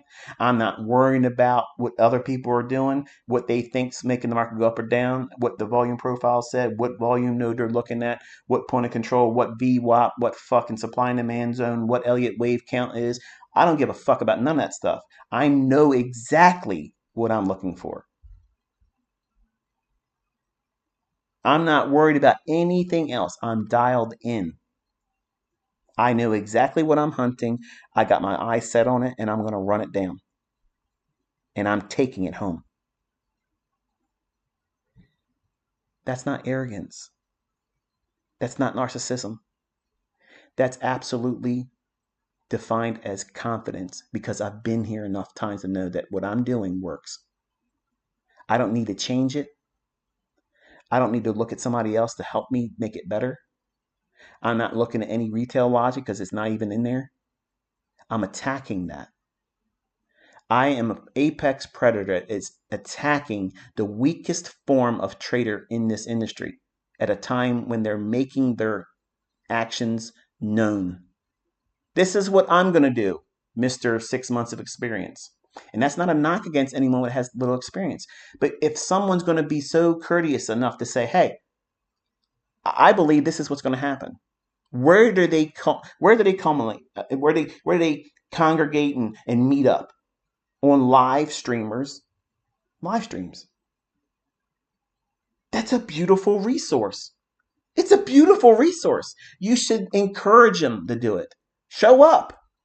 That's what I'm doing. When I talk about Top Step, when I talk about Patrick Wheelan, when I talk about Trades by Matt, and there's a couple other people I won't mention, they have really, really opinionated chat windows. And when I say things like that, it's very easy for people to have an issue with me. They want to try to paint me in a different light. I'm telling you that market sentiment is a thing. It's real. Okay. If you go to Top Step, they're basically telling you that they're looking at their traders and how many are net long, how many net short. Are they assholes for making that available? No, I think it's great. It's absolutely great information. It doesn't mean that that's a selling signal or a buy signal. It just, that's a good sentiment read. But the better one is what they're saying in that chat window.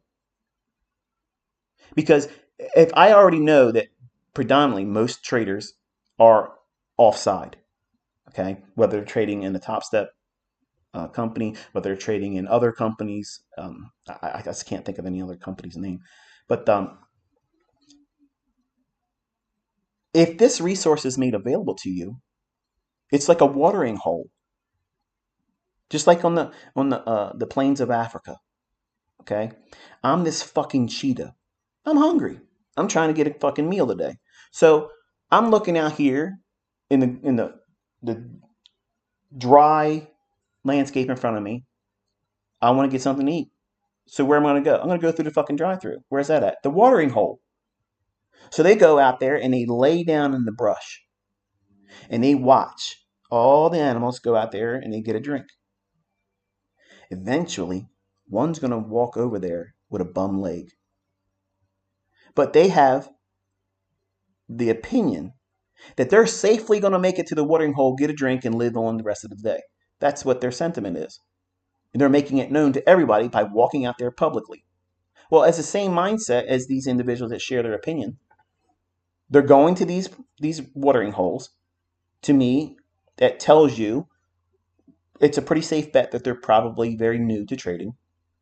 And if they're very chatty, the same names that keep coming up, they're the ones that absolutely don't know what the fuck they're talking about because they can't shut up. They're chatty. The chattiest ones that show their opinion, start paying attention to those individuals. Online too, not just simply in chat windows. On Twitter, on Instagram, on Facebook, whatever resource. If you're in Discord, I don't go to any of those types of things. But, and for clarity also, I don't have Facebook. I do not have Instagram. I am not on Discord. You're not going to talk to me on Telegram. I don't have any other social media where you're going to be able to engage with me except for my YouTube channel. That's it. There's nothing else. If you see anybody else pretending to be me, they're fucking liars. And if they're asking for money, it ain't me. So by watching these individuals online and when they share their opinion about what's going to happen, or if they co-sign someone else's opinion, if that is diametrically opposed, that means it's opposite to what I think is going to happen on the day. If I think it's going to be a bullish day, it's going to run for some buy side liquidity above an old high or relatively equal highs, or if I think it's going to reach up to an old fair value gap. If that's what I'm holding to as my expectation on the day, I'm going to side with that all the time. I got 30 years of doing this. These individuals are hanging out in the chat windows of these prop firm companies. Chances are they're probably not long-term traders. The chances of them being profitable is very slim. And they're in there because they want other people to tell them what they should do because they don't know what they're doing. But because they want to be part of something, the mindset is this. If I start talking a lot, it's going to feel like I'm part of the crew. But really what you're doing is you're running out to that watering hole with a bum leg and part of your ass missing. That means I'm going to run you down easy. You're an easy meal for me. Dollar menu. Here you go. Real cheap, easy meal. And if you're telling the world on that stage that this is what you think is going to happen, you're going to make it to that watering hole and get to live the rest of the day. I'm going to be there at that watering hole eating your ass. Okay? I'm going to devour you right there. You're done. I'm fed. You're done. It's a mercy killing. That's how I look at it. I don't have a problem with it. I don't wrestle with it morally. It is the way it is. The food chain is what it is. You're either an apex predator or your ass is prey. And I'm not getting eaten by nobody. Nope. I'm going to sharpen my claws every day. I'm going to keep my teeth sharpest, longest, and I want to make sure I eat. So how do you do that? You couple yourself with the weakest form of trader and use them as counterparty. That's the whole essence of what sentiment is. That's what the benefit of market sentiment is, looking for the weakest mindset and the most apt to be wrong, to be suggesting a direction that is opposed to what you, with more experience, more track record, more accuracy, is against. When that arm wrestling match is going on between smart money, someone that's been doing it for a very long time, I mean, think about it. There's nothing out there in the world that would ever entice me to go out there and grab a golf club and spend a whole afternoon trying to put a ball in a fucking hole. I know I can't do that. I know I can't do it. I'm not going to hang around people that do it. I'm not going to waste my time doing it. And I sure as hell am not going to watch it on TV. But people do it and they love it. Okay. So if I was to go out there and try to golf against like Tiger Woods, and I would look like an idiot. There's no way I would even do that. Okay. But that's the equivalent in my mind when I see someone that is green. They're brand new. They have no idea what they're talking about or doing, and they're not profitable, but they're always chatting it up what they think the market's going to do. Just sit back for a week and watch them. You'll see the people that do it. And then fade them. When the market is poised based on what I teach, it's near perfect setups. It's near perfect. I use them like a retail squawk box. And some of you are sending comments to me and you say I'm a dick, I'm an asshole, I'm a narcissistic prick because I'm saying this. I'm giving you an advantage. Like it's a real-time advantage because people are creatures of habit. If the people that are doing it and they realize they're listening and they're thinking, shit, I'm not going to do that anymore, it doesn't matter. P.T. Barnum said it. There's a sucker born every second. And guess what? Somebody else is going to fill that void they're going to start talking to because they want to feel a part of something. And really what they want is someone to say, oh, yeah, I agree with you. Think about it. They want someone to say, yeah, that's the right idea. And then they feel like they're accomplished. They're not taking any trades. They're not pushing any buttons. They're not even trading a demo account. But now what do they feel? A sense of camaraderie, some sense of community. It gives them a purpose, which is the problem in the world right now because there is a lack of sense of self-worth. Think about it. A lot of my students that follow me on YouTube, a lot of them have never had a fatherly figure in their life. They've never had anybody believe in them. Nobody's ever encouraged them. And I'm doing those types of things. That's why you feel like there is this rapport between us. You feel like I'm talking just to you because you came with a void that needed to be filled. And because I have a genuine interest in all of you succeeding, I'm not going to pull any punches. I'm not going to sugarcoat it. Because if you were my son or daughter, you would hear it just like this. You would hear it just like this. I want you to know what it's going to be like. It's going to be hard. It's going to be taxing. It's going to be an arduous task. It's going to be very, very difficult to go through in the beginning, but it's worth it. Because once you get this skill set, all you got to do is wait around in the morning, in the late evening at the watering hole. That's the kill zones. See? The master of analogies. I'm never going to run short of it. This baker never runs out of yeast. But all of these pitfalls, they're going to plague you in your development in the beginning. And then the longer you hold on to these types of thinking and ignoring the benefits of listening to someone that's been doing it longer and better than you, like here we are, it's a Saturday, folks. I'm investing in you. I'm giving you one of my secret weapons. What I'm doing when I listen to these live streamers and they like to joke, I'm here to get codes for resets. Ask Michael Patak if I've ever done anything with trying to get an account with them. Never. Won't ever happen either. I'm not there to learn how to trade. I'm not there watching Patrick Whelan learn how to trade. I'm not watching Trades by Matt to learn how to trade. I love Trades by Matt. His attitude on everything. He's chill as shit. He's got no drama with him. He's just hanging out. Never say anything bad about anybody else. And he just does whatever he does. Win, lose, whatever. It is what it is. He's just, how you gonna hate the guy? I think he should listen to me too. I mean, the same advice I mentioned in the post I made to Pat, and I hope he allows it to post because it was encouraging and it wasn't anything to be speaking down to him. And I don't want anybody to think that he's a target that should be trolled, even though he talks about me a lot. It's shop talk, folks. I don't take any of that kind of stuff unless you talk about my family and make up bullshit about me. I got no time for you. You're an asshole. Okay, fuck you. You make up bullshit, try to get some ad revenue, get the fuck out of here. Join the Robbins Cup inning because I'm telling you, I'm going to beat your fucking ass in that. Okay, I'm going to rip your fucking head off and shove it straight up your fucking ass. But apart from that dickhead, I don't have any problems with anybody else. I have no problems with anybody. I can take shop talk, a good ribbing from other people. It's fun. It's fun.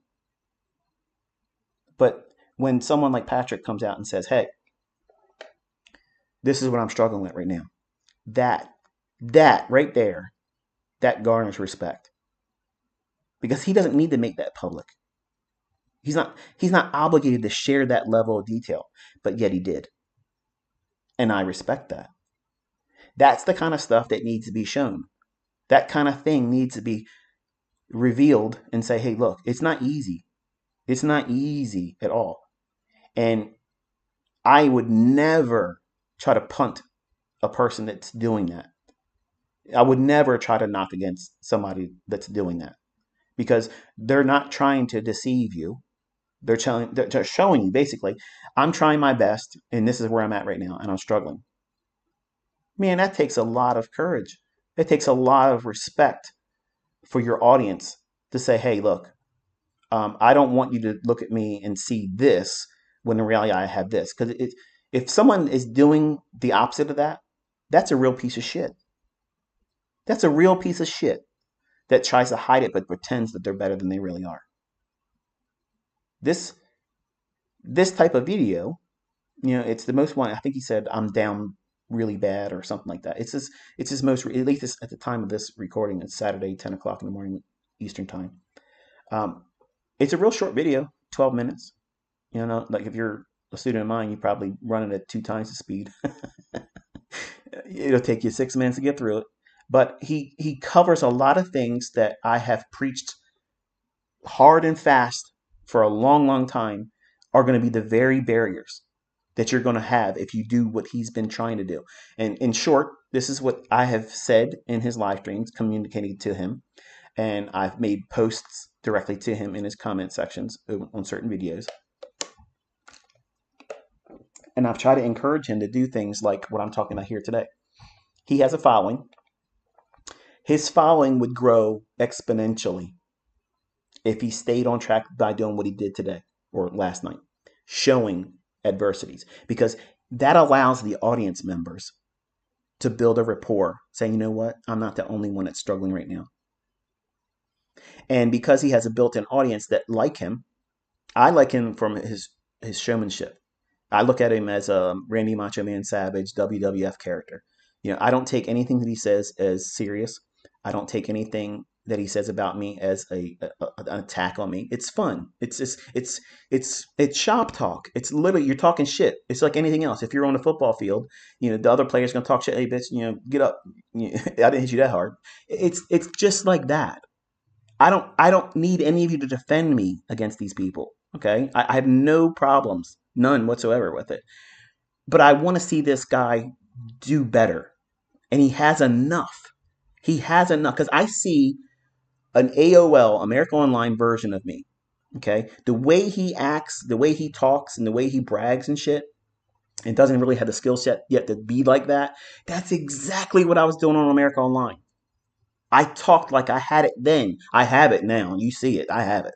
But back then on America Online, I talked like I had it and I didn't. So I see an opportunity for me to say, hey, look, ICT Junior, because that's his attitude. That was exactly how I behaved on America Online. If you listen to me, like I'm literally talking to my 20-year-old self in him. And a lot of you don't understand it, like, but it's a project for me. It's like a piece of meat between my teeth, and my tongue keeps going back to it. I want to fix him, and he's being stubborn because he doesn't want people saying you listen to ICT and he's your instructor, he's your mentor. You don't need to ever call me a mentor. Just listen to good advice. That's all, and watch how it changes you for the better. Stop trying to trade. Once you get a win, stop. Okay. I said this in my post to you that may or may not make it to your comment section. Stop trying to trade with the maximum size. Stop trying to cater to your students or viewers because you still have time in a day. If you get out of a trade and you made money, you made 2,000, 3,000, 4,000, 5,000, whatever you made, stop.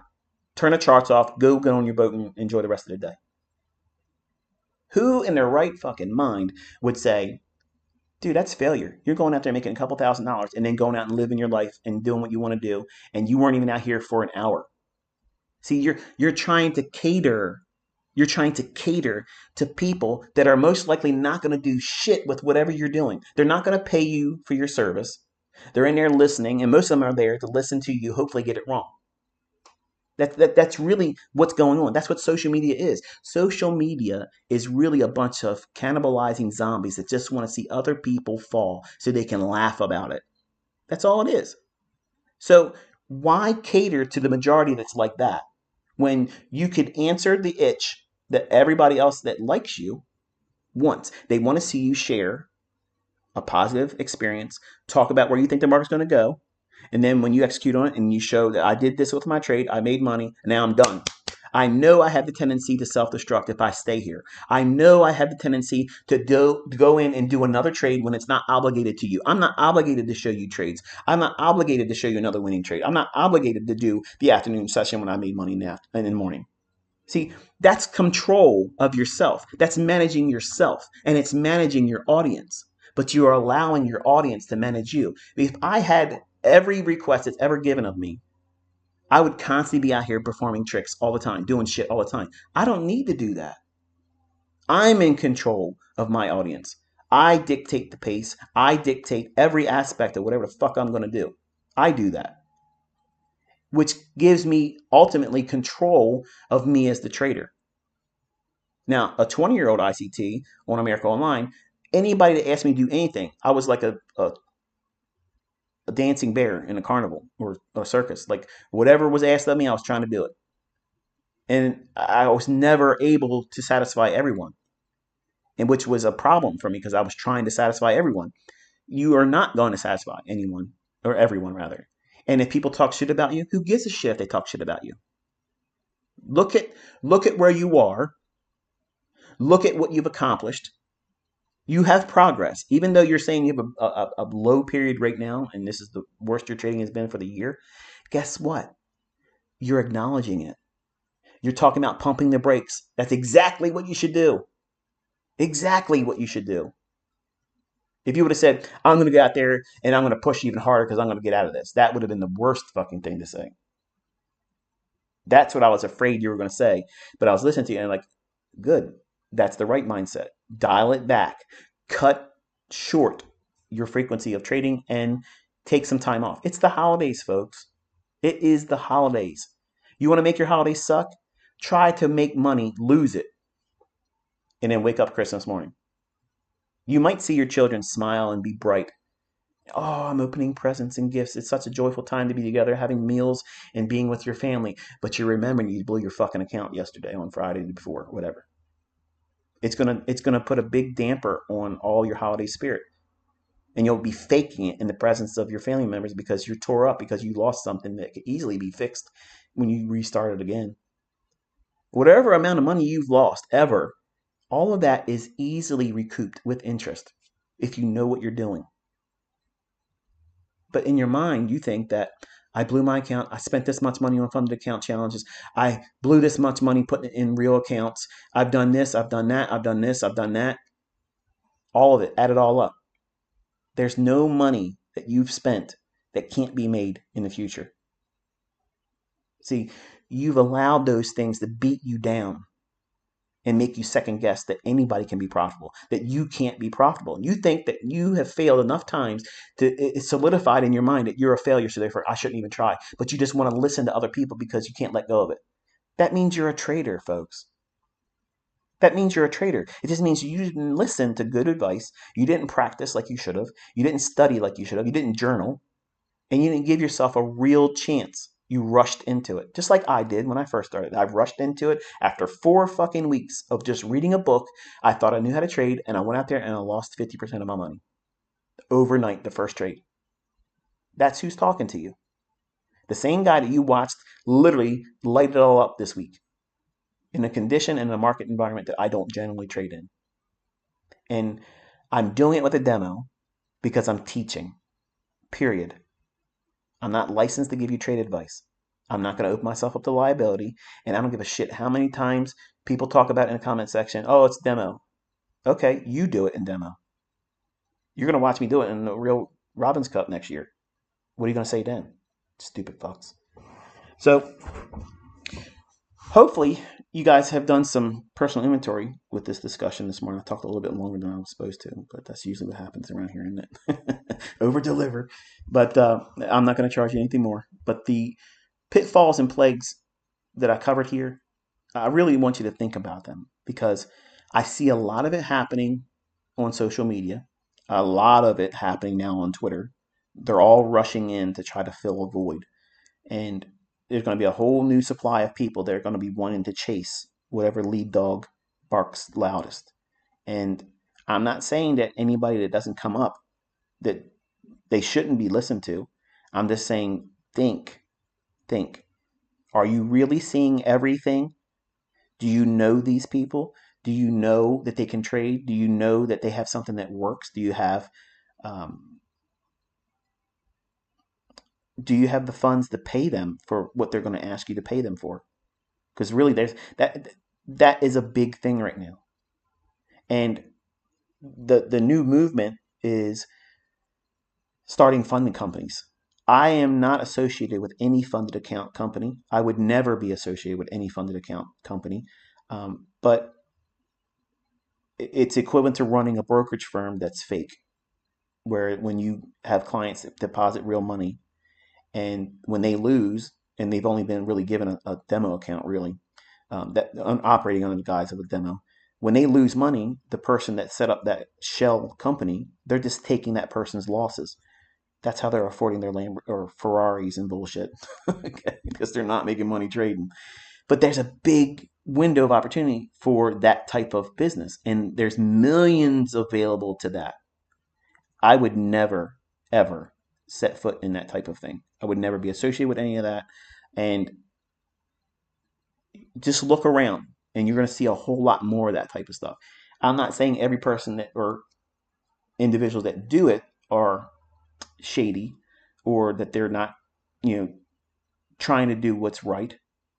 I'm just saying, just be careful, because that's the biggest thing right now. I see the trend shifting to, well, I really don't have to trade, because now if I start a funded company, the chances of someone being successful in trading is very limited. And while you may get the individual outlier come out once in a while that does real well, to have to be paid out, the majority of individuals that come in and they're paying for challenges and they're failing, that revenue that's constantly coming in, that will offset the few people that will ever join that company to get paid out. And the flavor is also, if there's someone extremely wildly profitable, this was one of my concerns. You know, do I have students that eventually get banned because they're just beating them up? And I don't know. I haven't had anybody come forward and say, yeah, ICT, this is what this, and that's my interest though. Like I'm interested to see, because there's a lot of you that listen to me, a lot of you trade with my concepts, and a lot of you do well. Would there ever be a situation where there's so many people coming in? Like that was that. Like I said, like the question I would ask if I was sitting down with all of the prop firm owners. Say like, what happens when there's a lot of winners and your model really is based on the income stream that comes in by way of the challenges being paid for, and that revenue that comes in, they use that as their operating. And I might be wrong, but my understanding is that's what they do. But even if you have a really good, like say I went in there and I did a prop firm challenge, and then they gave me a funded account and I ran that fucker up to millions of dollars, that still wouldn't be enough to pay out on just, I mean, that's my opinion. I don't know. I have very limited understanding about it, but I see a meal ticket that could be easily tapped into. And just sit back and watch over the next 6 to 12 months how many new prop firms creep up by social media traders. That's all I'm saying. Okay. Because it's another way of fleecing individuals. Because if you put money into it, okay, and you're pouring money into challenges and challenges and challenges, it's like when you have a fake brokerage firm and they put money into it. If you lose, naturally, you thought you lost the money. But in reality, that money was never placed in the marketplace. It was just worked with the premise of it like a demo account. If you win, okay, chances of you asking for a withdrawal is next to nil because everybody wants to run it up big. So when you lose, you think, well, I lost it. So that person that runs that fake brokerage account, they're just taking that money and depositing it in their bank account and paying for their Ferraris and paying for their bullshit Rolex. Okay. All that's garbage. That's trash. Okay. I would feel like a piece of shit if I ever did anything like that. I would never even think to do things like that. But I'm not saying all prop firms are like that, and I'm not saying all brokerage firms are like that. But there's a level of shadiness that certain individuals on social media that they're putting their hands in everything, and when they won't come out of their MT4, that's a problem. Because if you know how to trade and you're making money and you're a millionaire, okay, you'll be able to do that in another brokerage account. I've shown profitability in taking trades with AMP Global Futures. That's a real regulated broker in the United States. I traded with Thinkorswim. I literally have it on this YouTube channel, and you can see me log into the account, and I doubled the account in like 5 weeks using one contract. So that's not even trying. That was me answering a lot of questions from students. What would you do if you got drawdown here, and how would you fix this? I literally put the account in drawdown and showed me coming out of it too. I went into 30% drawdown in one day and came right back out of it in the same day. Like, these are all questions that students that paid me, where I am obligated to answer their questions. I'm not obligated to answer everybody that makes comments, questions. And I personally, I can't answer every single question that gets made to me. I have so many videos, and there's always new comments being left on them. And also people emailing me that I can't get to because the email queue is so long. I can't I can't cater to everybody. And I know sometimes that it makes you feel like I'm ignoring you or you don't matter enough. Even some of my paid students feel this way because there's so many of you now. So it's one thing I wish I could do. I wish I could be more accessible, I guess, the way it was when I was on Baby Pips, where anybody that would ever ask me anything, it was right then and there. When we were on Baby Pips, I would go into the chat room and we would shut it down. Basically, the chat window or chat room would stop working. There were so many people that would come in because I wanted to answer questions. I wanted to have an interaction. I want you to learn. But now, because the audience size being what it is, it's impractical for any of you to expect me to have a one-on-one type response into the guy that sent me. Please let me be trained by you. I'll pay you $5,000. I'm not. I'm not looking to get paid, and I'm not doing one-on-ones. So my time is being given to you charitably because I want you to do well. There's no currency exchange there. The way you pay me back is listen, follow the instructions, get your success, and then tell me what you did. That's all. That's all it is. It's all I want. Okay, and if you use my concepts, just give me a nod, so that way everybody knows that it's a gift from God. Now, I'm not saying I'm God. I'm saying, but that's where it all came from. I want Him to receive all the glory, not me. I want Him. And when I talk to you like I do today, it's intended for you to understand that you will feel like you're the exception, that all these things are happening to you that's holding you back. Everybody went through it. And you're going to feel impulsive about making decisions to try to do what's unnecessary. If you made $500 a day, is that failure? Because I'm going to tell you it's not. If you made $100 a day, is that failure? It's not. But in your mind, you think it's not success. You got to make a lot of money. No, you don't. Who said that? You did. Nobody came to you and said, unless you make this much money, you aren't successful. And if anybody ever said that, that's somebody you don't listen to. Just disconnect from them.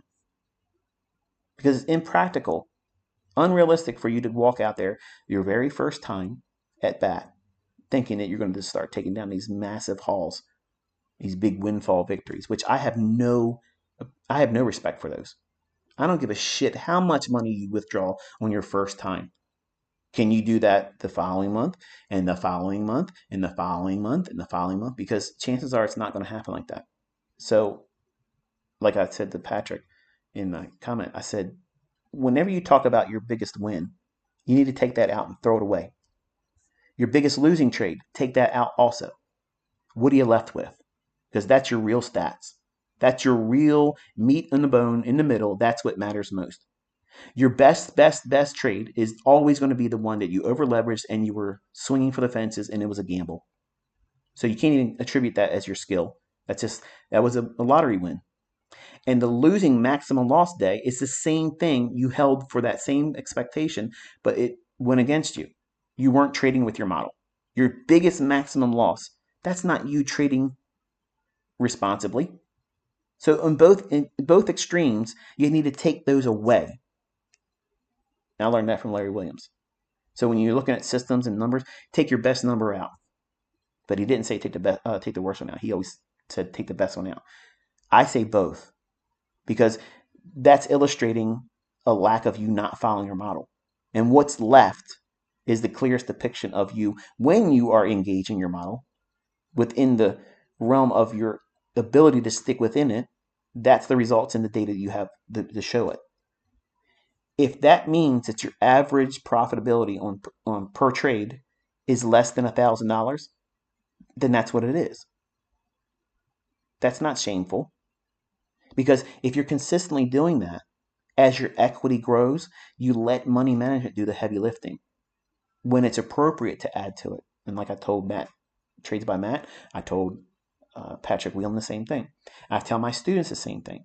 You let your equity dictate how and when you add more contracts.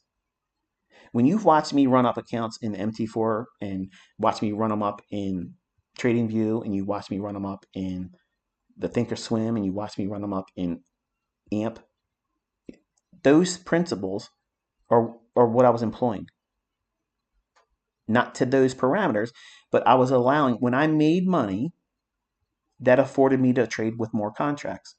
When I lost money, then I traded with less margin, less contracts until I made 50% of that loss back.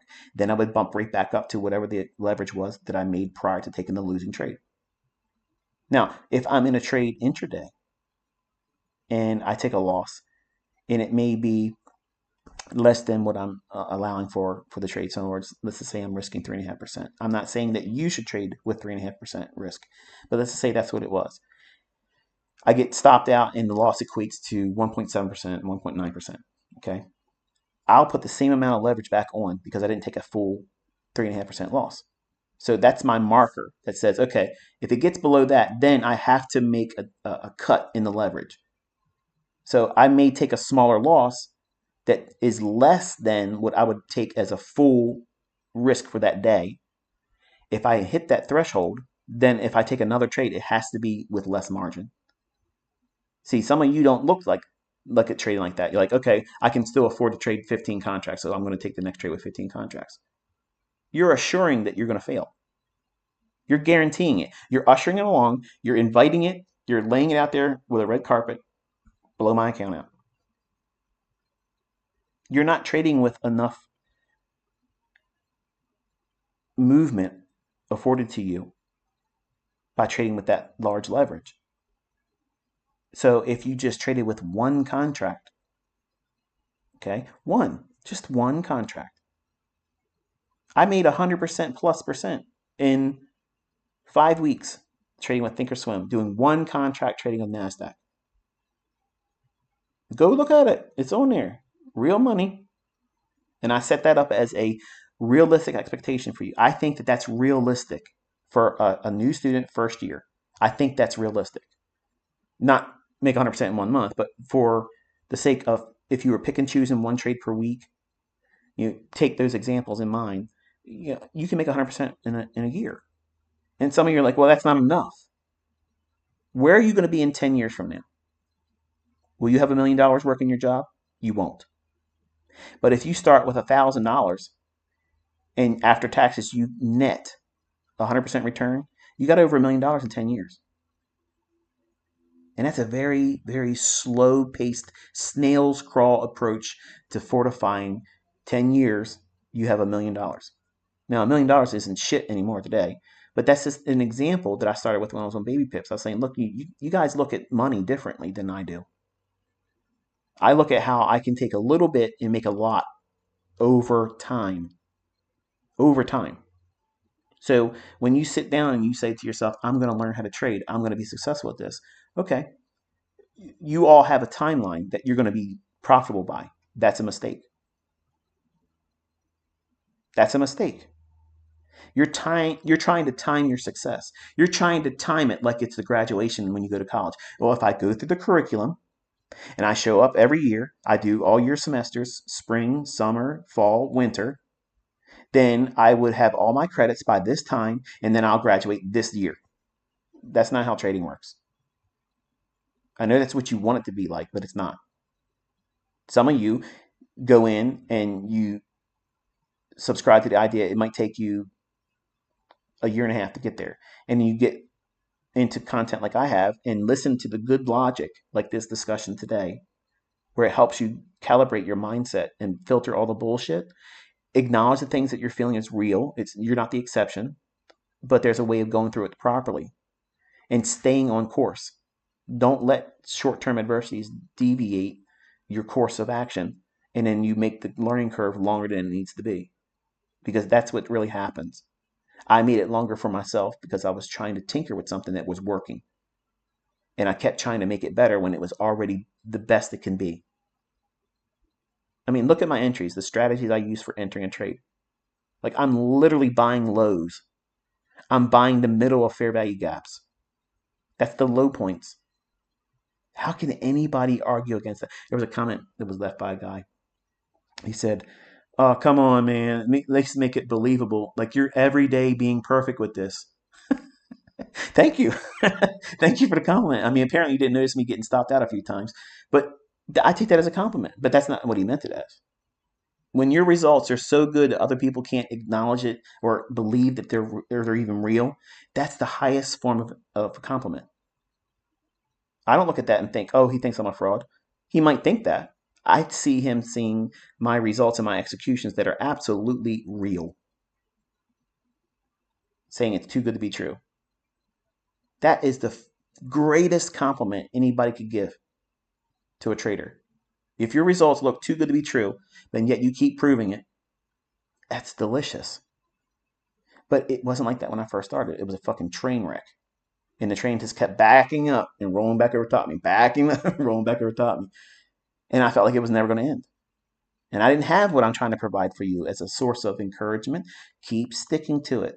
Okay? Just keep sticking to it. You don't need to come back to my YouTube channel. You don't need to contribute to the ad revenue fund. Okay? You don't need to do that. You already have the videos downloaded. You know you do. Just study them. Stick to it. Don't fall away and think that it's not for you, because it is for you. But you're just trying to do things that are not conducive for you to get the results, because you cannot time your schedule. You can't schedule and time your success. It's going to arrive right on time. It's going to make perfect sense why it arrived when it does. And you're going to see how you, not me, not anyone else, not other things and other factors, hindered you. You did. And it'll make perfect sense what you did that prolonged everything. Every single one of my profitable students have the same epiphany that happens.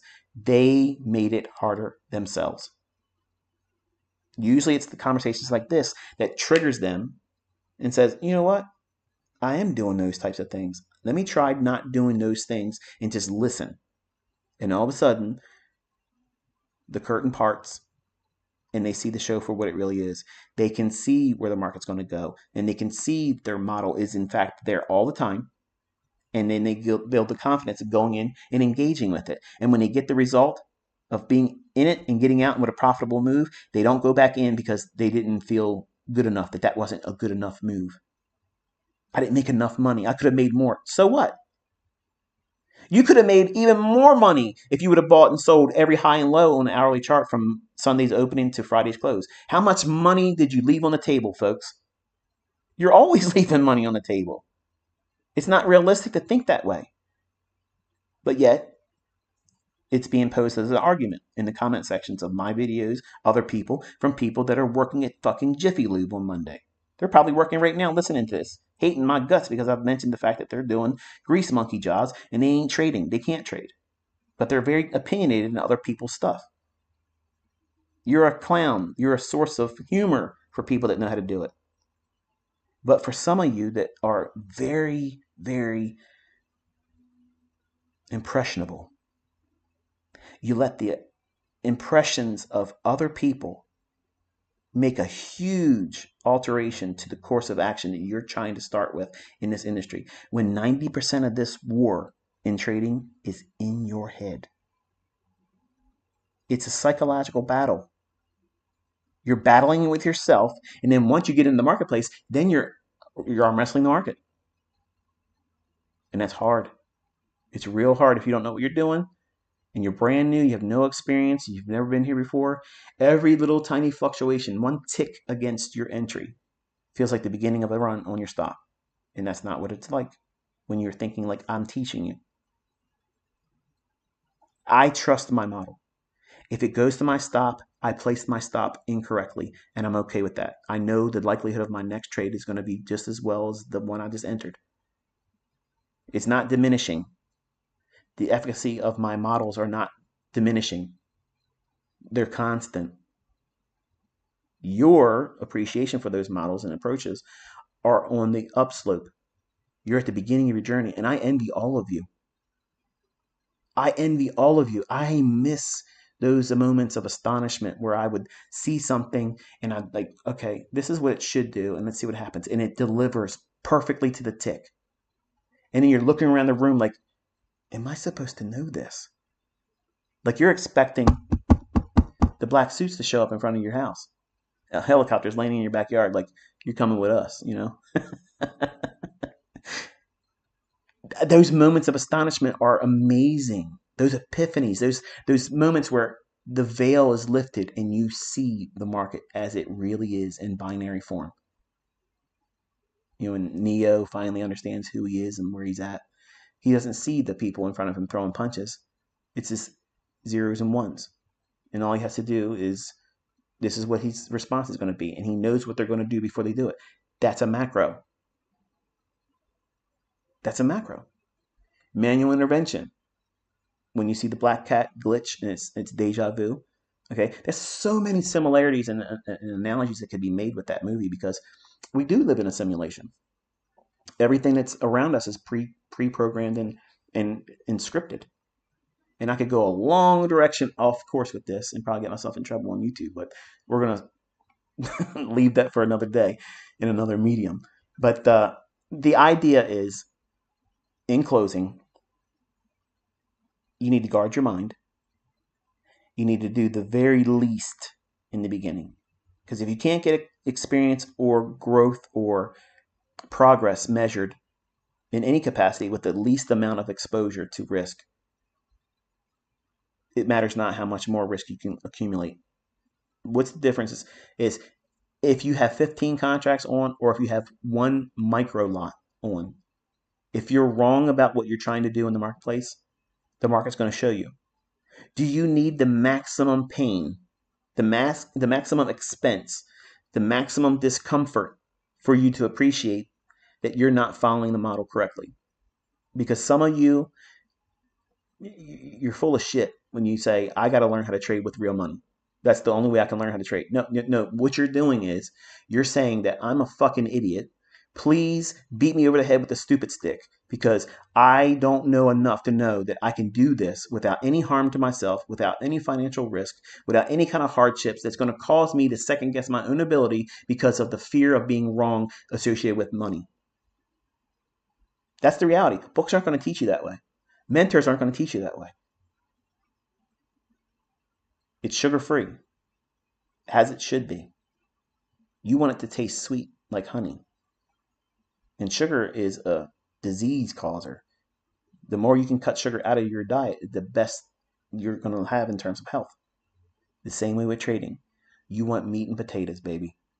Meat and fucking potatoes. That's it. Because whatever you can do with the least, if you have a measurable outcome that is more times than not delivered to you based on a model that you're working with, when you do that same procedure over and over again, just like a cookie cutter, you take it and you press it into the dough. Are you expecting a star-shaped cookie dough cutter to give you a shape of a circle or a square? No. It's designed to do one thing. You press it into the dough, you lift it up, there you have a piece of dough that's cut out in the form of a star. Wonderful. Are you trying to do something else outside of that? No.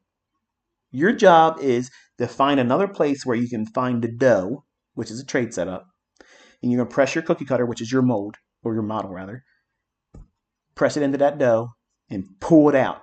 And you take home that star-shaped or whatever the shape of that cookie cutter is, whatever your model is, if it's the optimal trade entry, if it's the silver bullet, if it's, anything else. That's all you're there to do. And demanding it does anything more than that is foolishness. The results that you get from the least amount of leverage from that is irrelevant in the beginning because you have to get to the point where you can replicate that over and over and over again, more times than not over the course of a month, over the course of a week. And taking that sample set and saying, okay, I have done this for a week, and this is the many transactions I've taken. This is how many that were profitable. This is how many times that were not profitable. This is how much I was able to yield as a net return. Over time, it'll become easier to do it. That's the goal. And you want it to be boring. You know, on Wednesday morning of next week, you're going to go out there and you're going to find 10 handles in the S&P. You know you're going to find 30 handles in the NASDAQ. I know that. I absolutely fucking know I'm going to do that. I know I'm going to be able to do that. I can do that. I know tonight when I lay my head down that my thought is not going to be swirling around. Am I going to be able to trade next week? Am I going to be able to pull anything off? Am I going to be able to find a setup? It's a given. It's absolutely given. I'm not worried about that. That is confidence that you cannot appreciate until you have it. And most traders don't have it. Even if they are profitable, they still say that the market's random. It is random if you're believing the bullshit you're trying to trade off of. All these things that you're subscribing to as a religion. Elliott wave, Wyckoff. It's this. It's jumping the creek. It's this. This wave count. Man, if I had a trade like that, I would not be able to sleep at night. That's too many variables. Too many variables where I'm trading on constants. I know where the liquidity is. I know where the inefficiencies are. I know what the economic counter is going to produce a injection of volatility at a specific date and time. I'm not clueless. I'm not confused. I know exactly when I'm going to step my ass in there and tap dance all over this shit and moonwalk my ass out the door with a bounty. I'm going to do that anytime I fucking want. And when you learn how to do it, you'll do the same thing. It's confidence that you cannot appreciate until you have it. In the hands of weaker men and ladies, you'll be a prick like I was on American Online when I finally got it. I was an asshole. You think I'm an asshole now? No, I was bragging. I was really bragging all the time. I'm just spitting facts right now, and I'm bringing receipts every single day. But you don't want to accept it because you can't do it yet. And you think it should have happened to you because you watched a few videos or you scribbled some bullshit on a notepad or a napkin at work, and you think that you've been journaling. That's not a real attempt at doing it. You're half-assing it. And if you're half-assing it, don't be surprised when you get half-assed results. When you make it your business, that this is your career, you are learning how to operate and run a business. What is it? You Incorporated. You Incorporated. Because trading opens up so many more opportunities than just getting funded, getting paid out, getting in an account with real money in it, and then taking withdrawals from it. If that's all you see in trading, wow, what a myopic view. You have so many ways to turn this into an enterprise. Like I could look at the level I am right now. Okay, no advertising, all word of mouth, and I'm not even selling anything anymore. Any one of you right now would love to be where I'm at, and you would be pushing it, maximizing it, squeezing every drop out of the level of attention that's on me right now. Imagine if you had that with real skill. All I'm trying to do is inspire you to do that. Just do that and apply it to everything you do in life. You'll never run out of money. You'll never feel any kind of anxiety. You'll never have second doubts about what you're going to be able to accomplish. You won't see any ceiling at all. No ceiling. Anytime I want to walk out in any given time and start making millions of dollars, I can do it. And I don't need to be trading on the market to do it either. I can make millions in the trading market. I can make money in millions of dollars marketing myself as an educator. I could go out and write books. I can go out and make courses. I can do signal services. I can go around doing teaching circuits. I can be hired on by companies that are asking me every fucking week, please train our analysts. No. Who's in a seat of control here? I am. When you're comfortable with what you have and you don't need any more, that's a feeling none of you can understand. I don't ever need to trade. I don't ever need to make any more money doing anything. I'm completely comfortable. My family is set. That's what you want to be able to do for your family. You want to be able to lock it down, set it up where it's residual wealth, legacy wealth. But I hold my children to a higher degree of responsibility.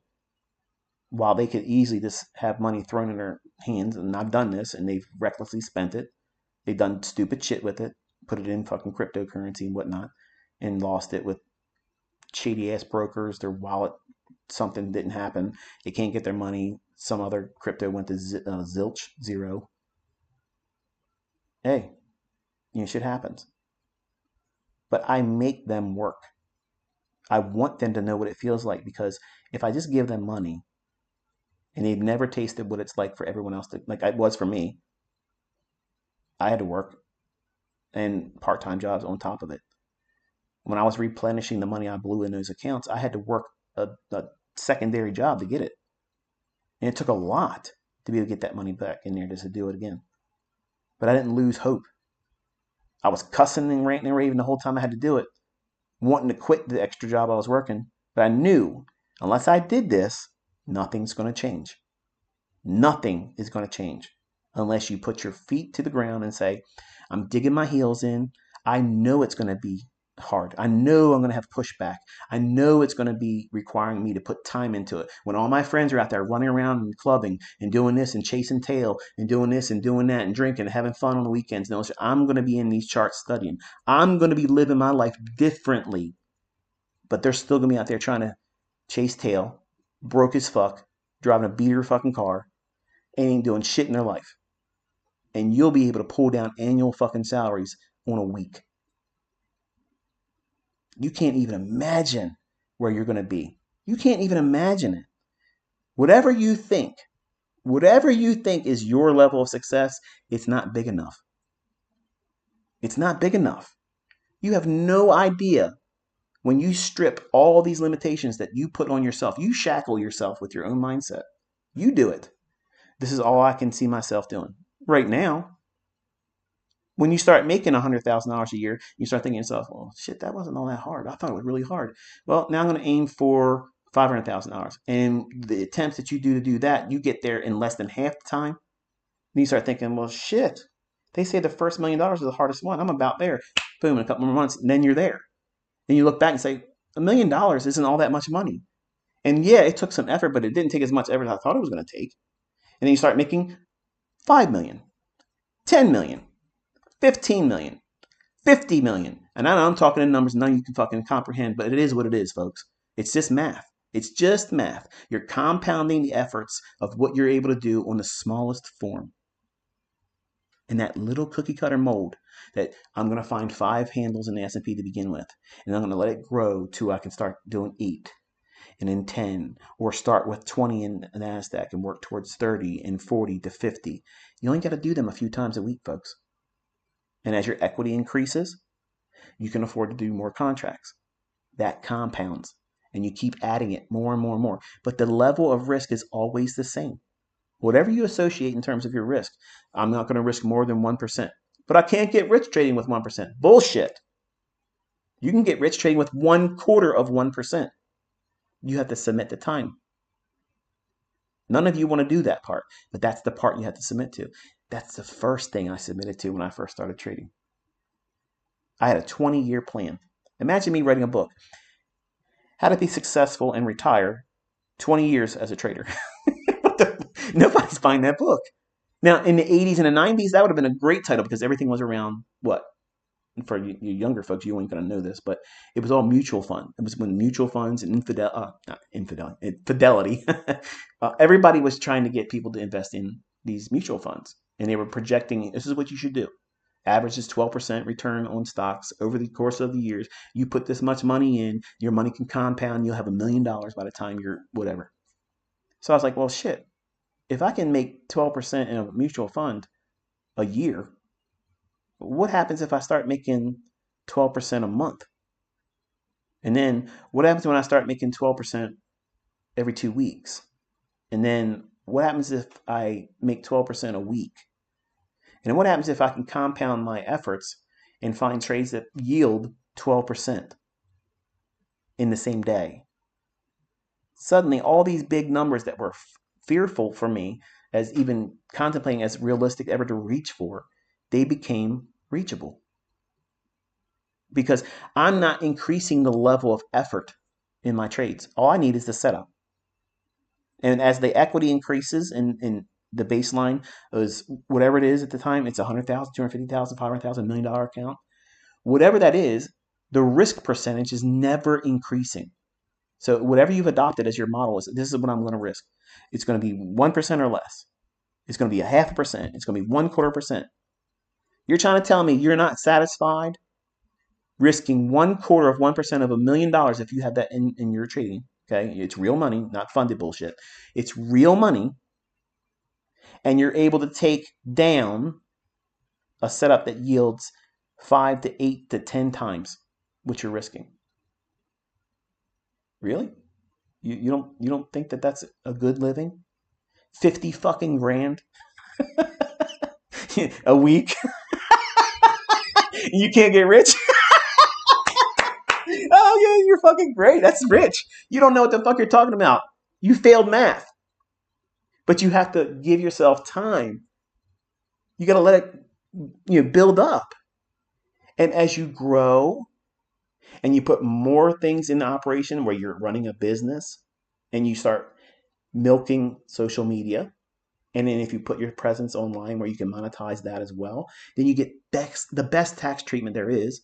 You can drive all these big fancy cars and lease them and laugh at people and say, oh, it's a lease. Yeah, I'm getting paid to drive it, fucker. Enjoy riding around in your beater ass fucking pickup truck that's 15 years old. Dusty ass shit with McDonald's French fries that ain't even fucking decomposed yet. Sitting back here talking about something, oh, well, you drive around in a leased car. Bitch, get out of here. My cars cost more than your fucking house. Get the fuck out of here with your bullshit. These people will try to tear you down all the time. And the more success you have, the more success that you share, there are more of them going to come at you. Are you going to live your life worrying about what they're going to say about you? Fuck these people. They are losers. The fact that they're spending their time talking about you, they're fucking showing you they're losers. Nobody that has success spends any time talking about somebody else. Nobody does. Nobody has time talking about that shit. You keep your business minded by you. You mind your own business. Nobody else is going to mind it. You do it.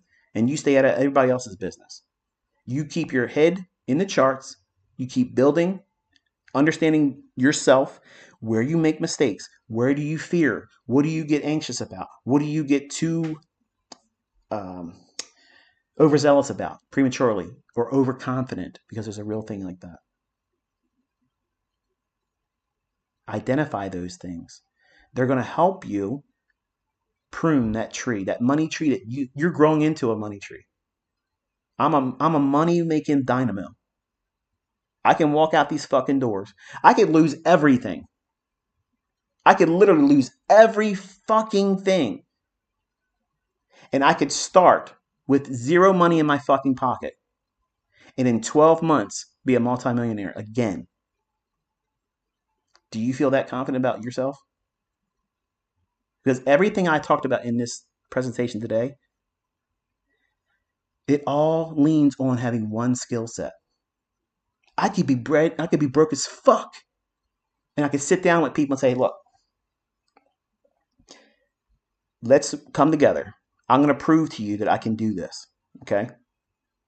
I'm going to prove to you that this can be made with real money. I don't have the money to give to you right now to contribute, but I have the skill set. Okay? I'm going to pull back the veil and tell you what I was doing in my younger years. When I got a married woman pregnant, I had to do this very thing. I had to be under the radar. I had friends that knew friends and family that had money. That's how it worked. So because I couldn't sit down and put money in a brokerage firm because this woman was trying to get in my back pocket all the time. So I worked menial jobs. I did those things to keep a gold digger from my back pocket. I did that. I promised her when we went to court, I said, you won't see a fucking penny. And I had joint custody. So for the people who are saying I was a deadbeat dad, I had him every day of the week except for one night, Thursday. When you broadcast you have lots of money, you invite that kind of shit. And some of you young men literally are asking for the biggest fucking shock of your life.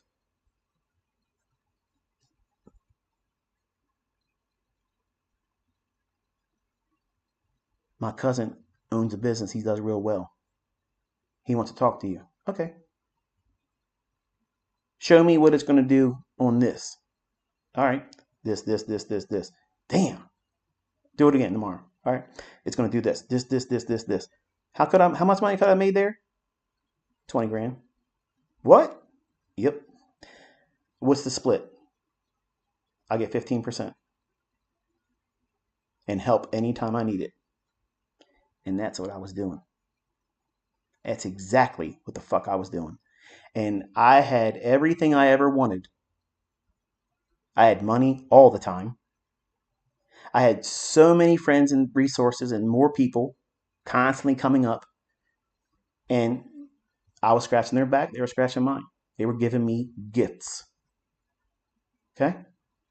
So when people talk shit about you and tear you down and think that they're winning and you laugh at them because you beat every fucking obstacle that was placed in front of you, who's really laughing loudest? There's always going to be someone in your family, your friends, that's going to deny and say you can't do this. They're going to tell you don't waste your time doing it. Don't try. Don't even bother trying. You're going to fail. You're going to fail. You're going to fail. That's the enemy talking. That is something that's trying to steal your future legacy, that's literally being laid in front of you. If this is your first time you ever listen to me, it's being laid in front of you right now. And I guarantee you, if you make the mistake of talking about it to somebody else, friend or family, they're going to give you 15 fucking reasons why you shouldn't do it. It ain't them telling you that. It's the enemy. Steal, kill, destroy. That's what they do. And if you believe them, that's unfortunate. Because you can do this. You absolutely can do it. There's so many people now that came forward and says, this is what I used and this is what's working for me. And you believe what you want to believe, but I'm making money. And here's the proof. Here's the evidence of it. I promised you 2 years ago I was going to bring the receipts, and here they are. Look how many people are out there saying, this is it. I found my way. I don't fear losing my job. I don't fear another pandemic. I don't fear inflation. I don't give a shit what gas costs. I could care less what gasoline costs. I have 8-cylinder engines. I'm not going to size down. I will pay their smog tax. I don't give a fuck. None of that bothers me. None of that's a deterrent to how I'm going to spend my money. That is a living experience that I want all of you to have. I want you to all look at things and say, you know what? I don't fear what things cost. I don't fear inflation, because you'll always outpace it. When you're a student that goes through college and you have a college education, inflation's still a factor to you. Oh, well, you don't understand. House prices are too high. I know. I paid over $2 million for this house. I paid too much money. Every house is inflated right now. You're not going to have a house because it's too expensive. You got to have a place to live, right? I don't give a shit, because I know all the things I'm doing elsewhere are offsetting whatever I spent on this. I got a free RV basically for $300,000. It takes me about 6 years or so, and it'll be depreciated.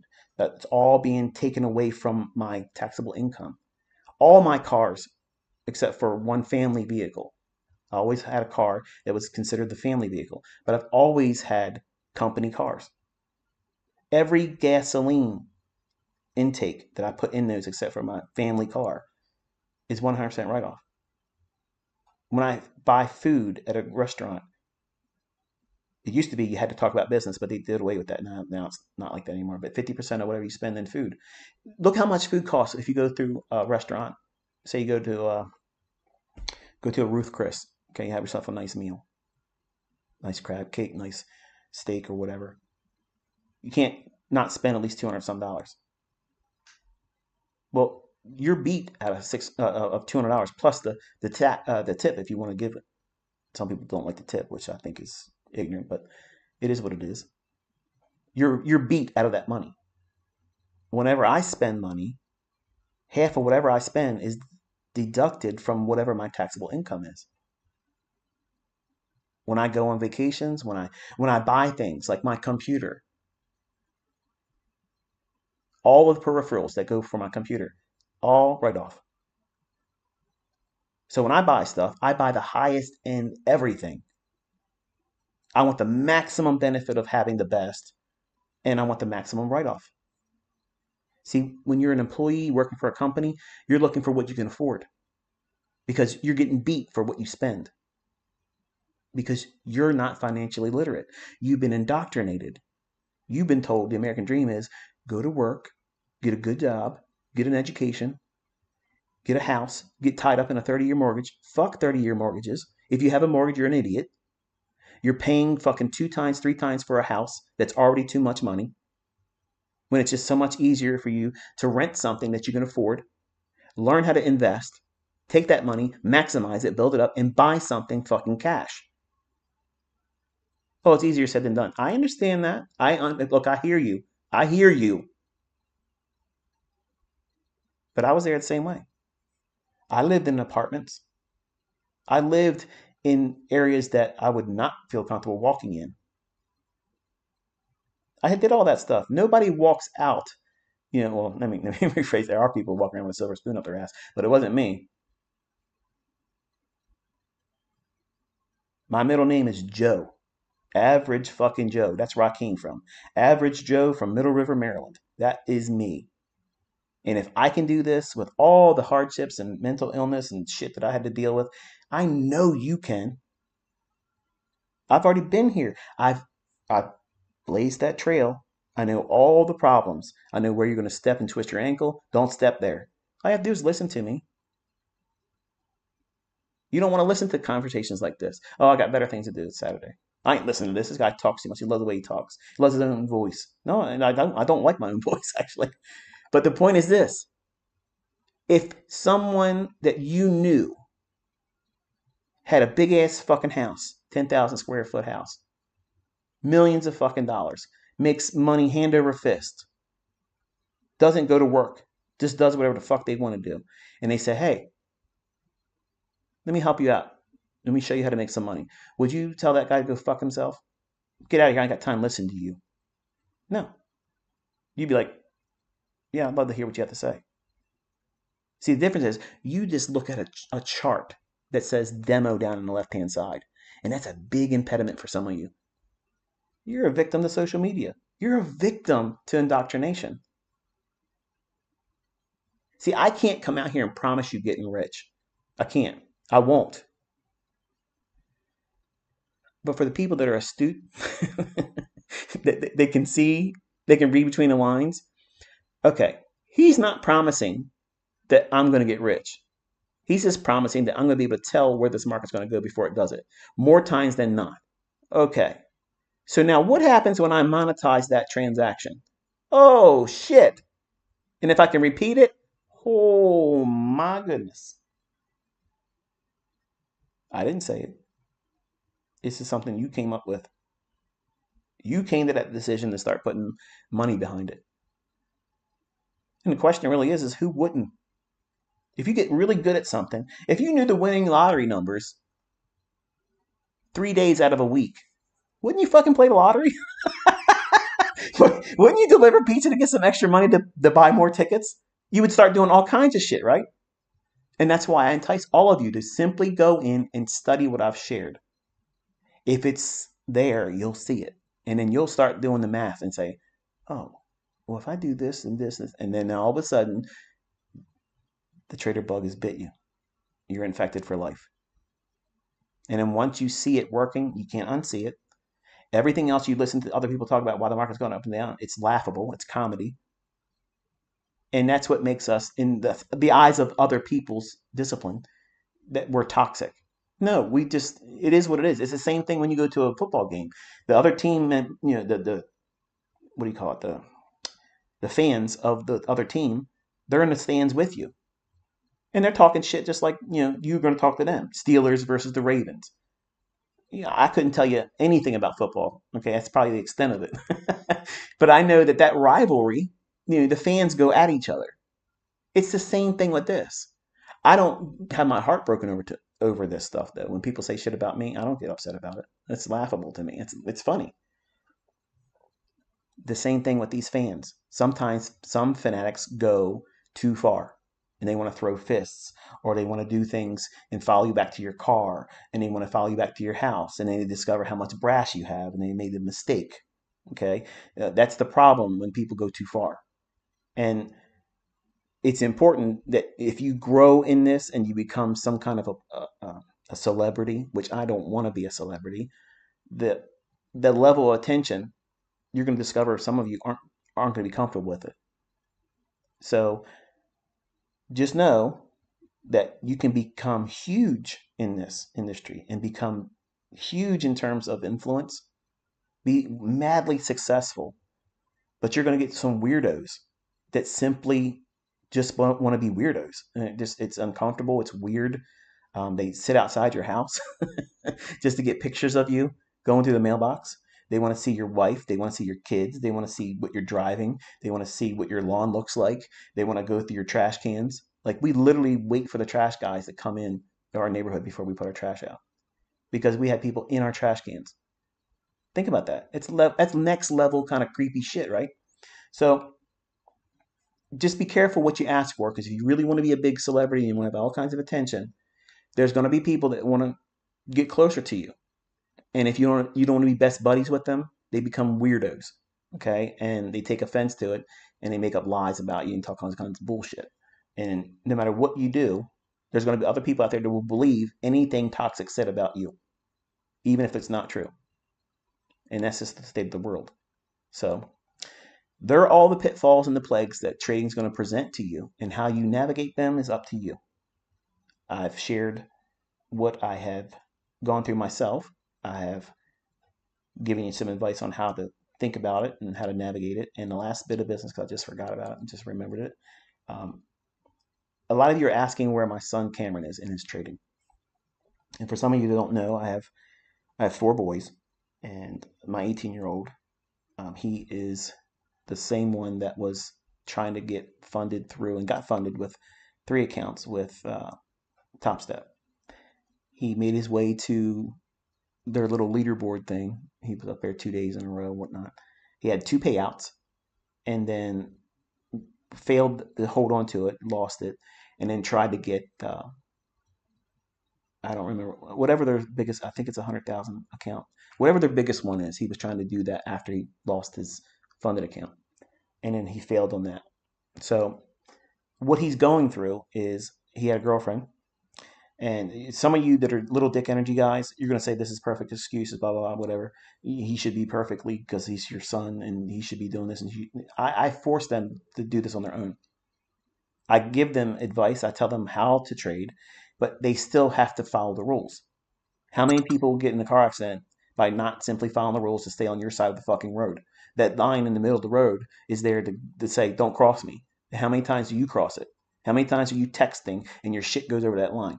So don't give me the bullshit about because he's my son. It's still, he's being held to accountability. I'm not making it easy for any of them. So he had a girlfriend and she was going away to college this year. And I sat down with him on the summer. And I said, I'm just letting you know, the chances of you surviving a boyfriend relationship, girlfriend type thing, is next to zero because you're going out of state. You're going to be gone for months. And Cameron is going to want to worry you to death, texting you, missing you, and whatever, because he's a romantic at heart like his dad, right?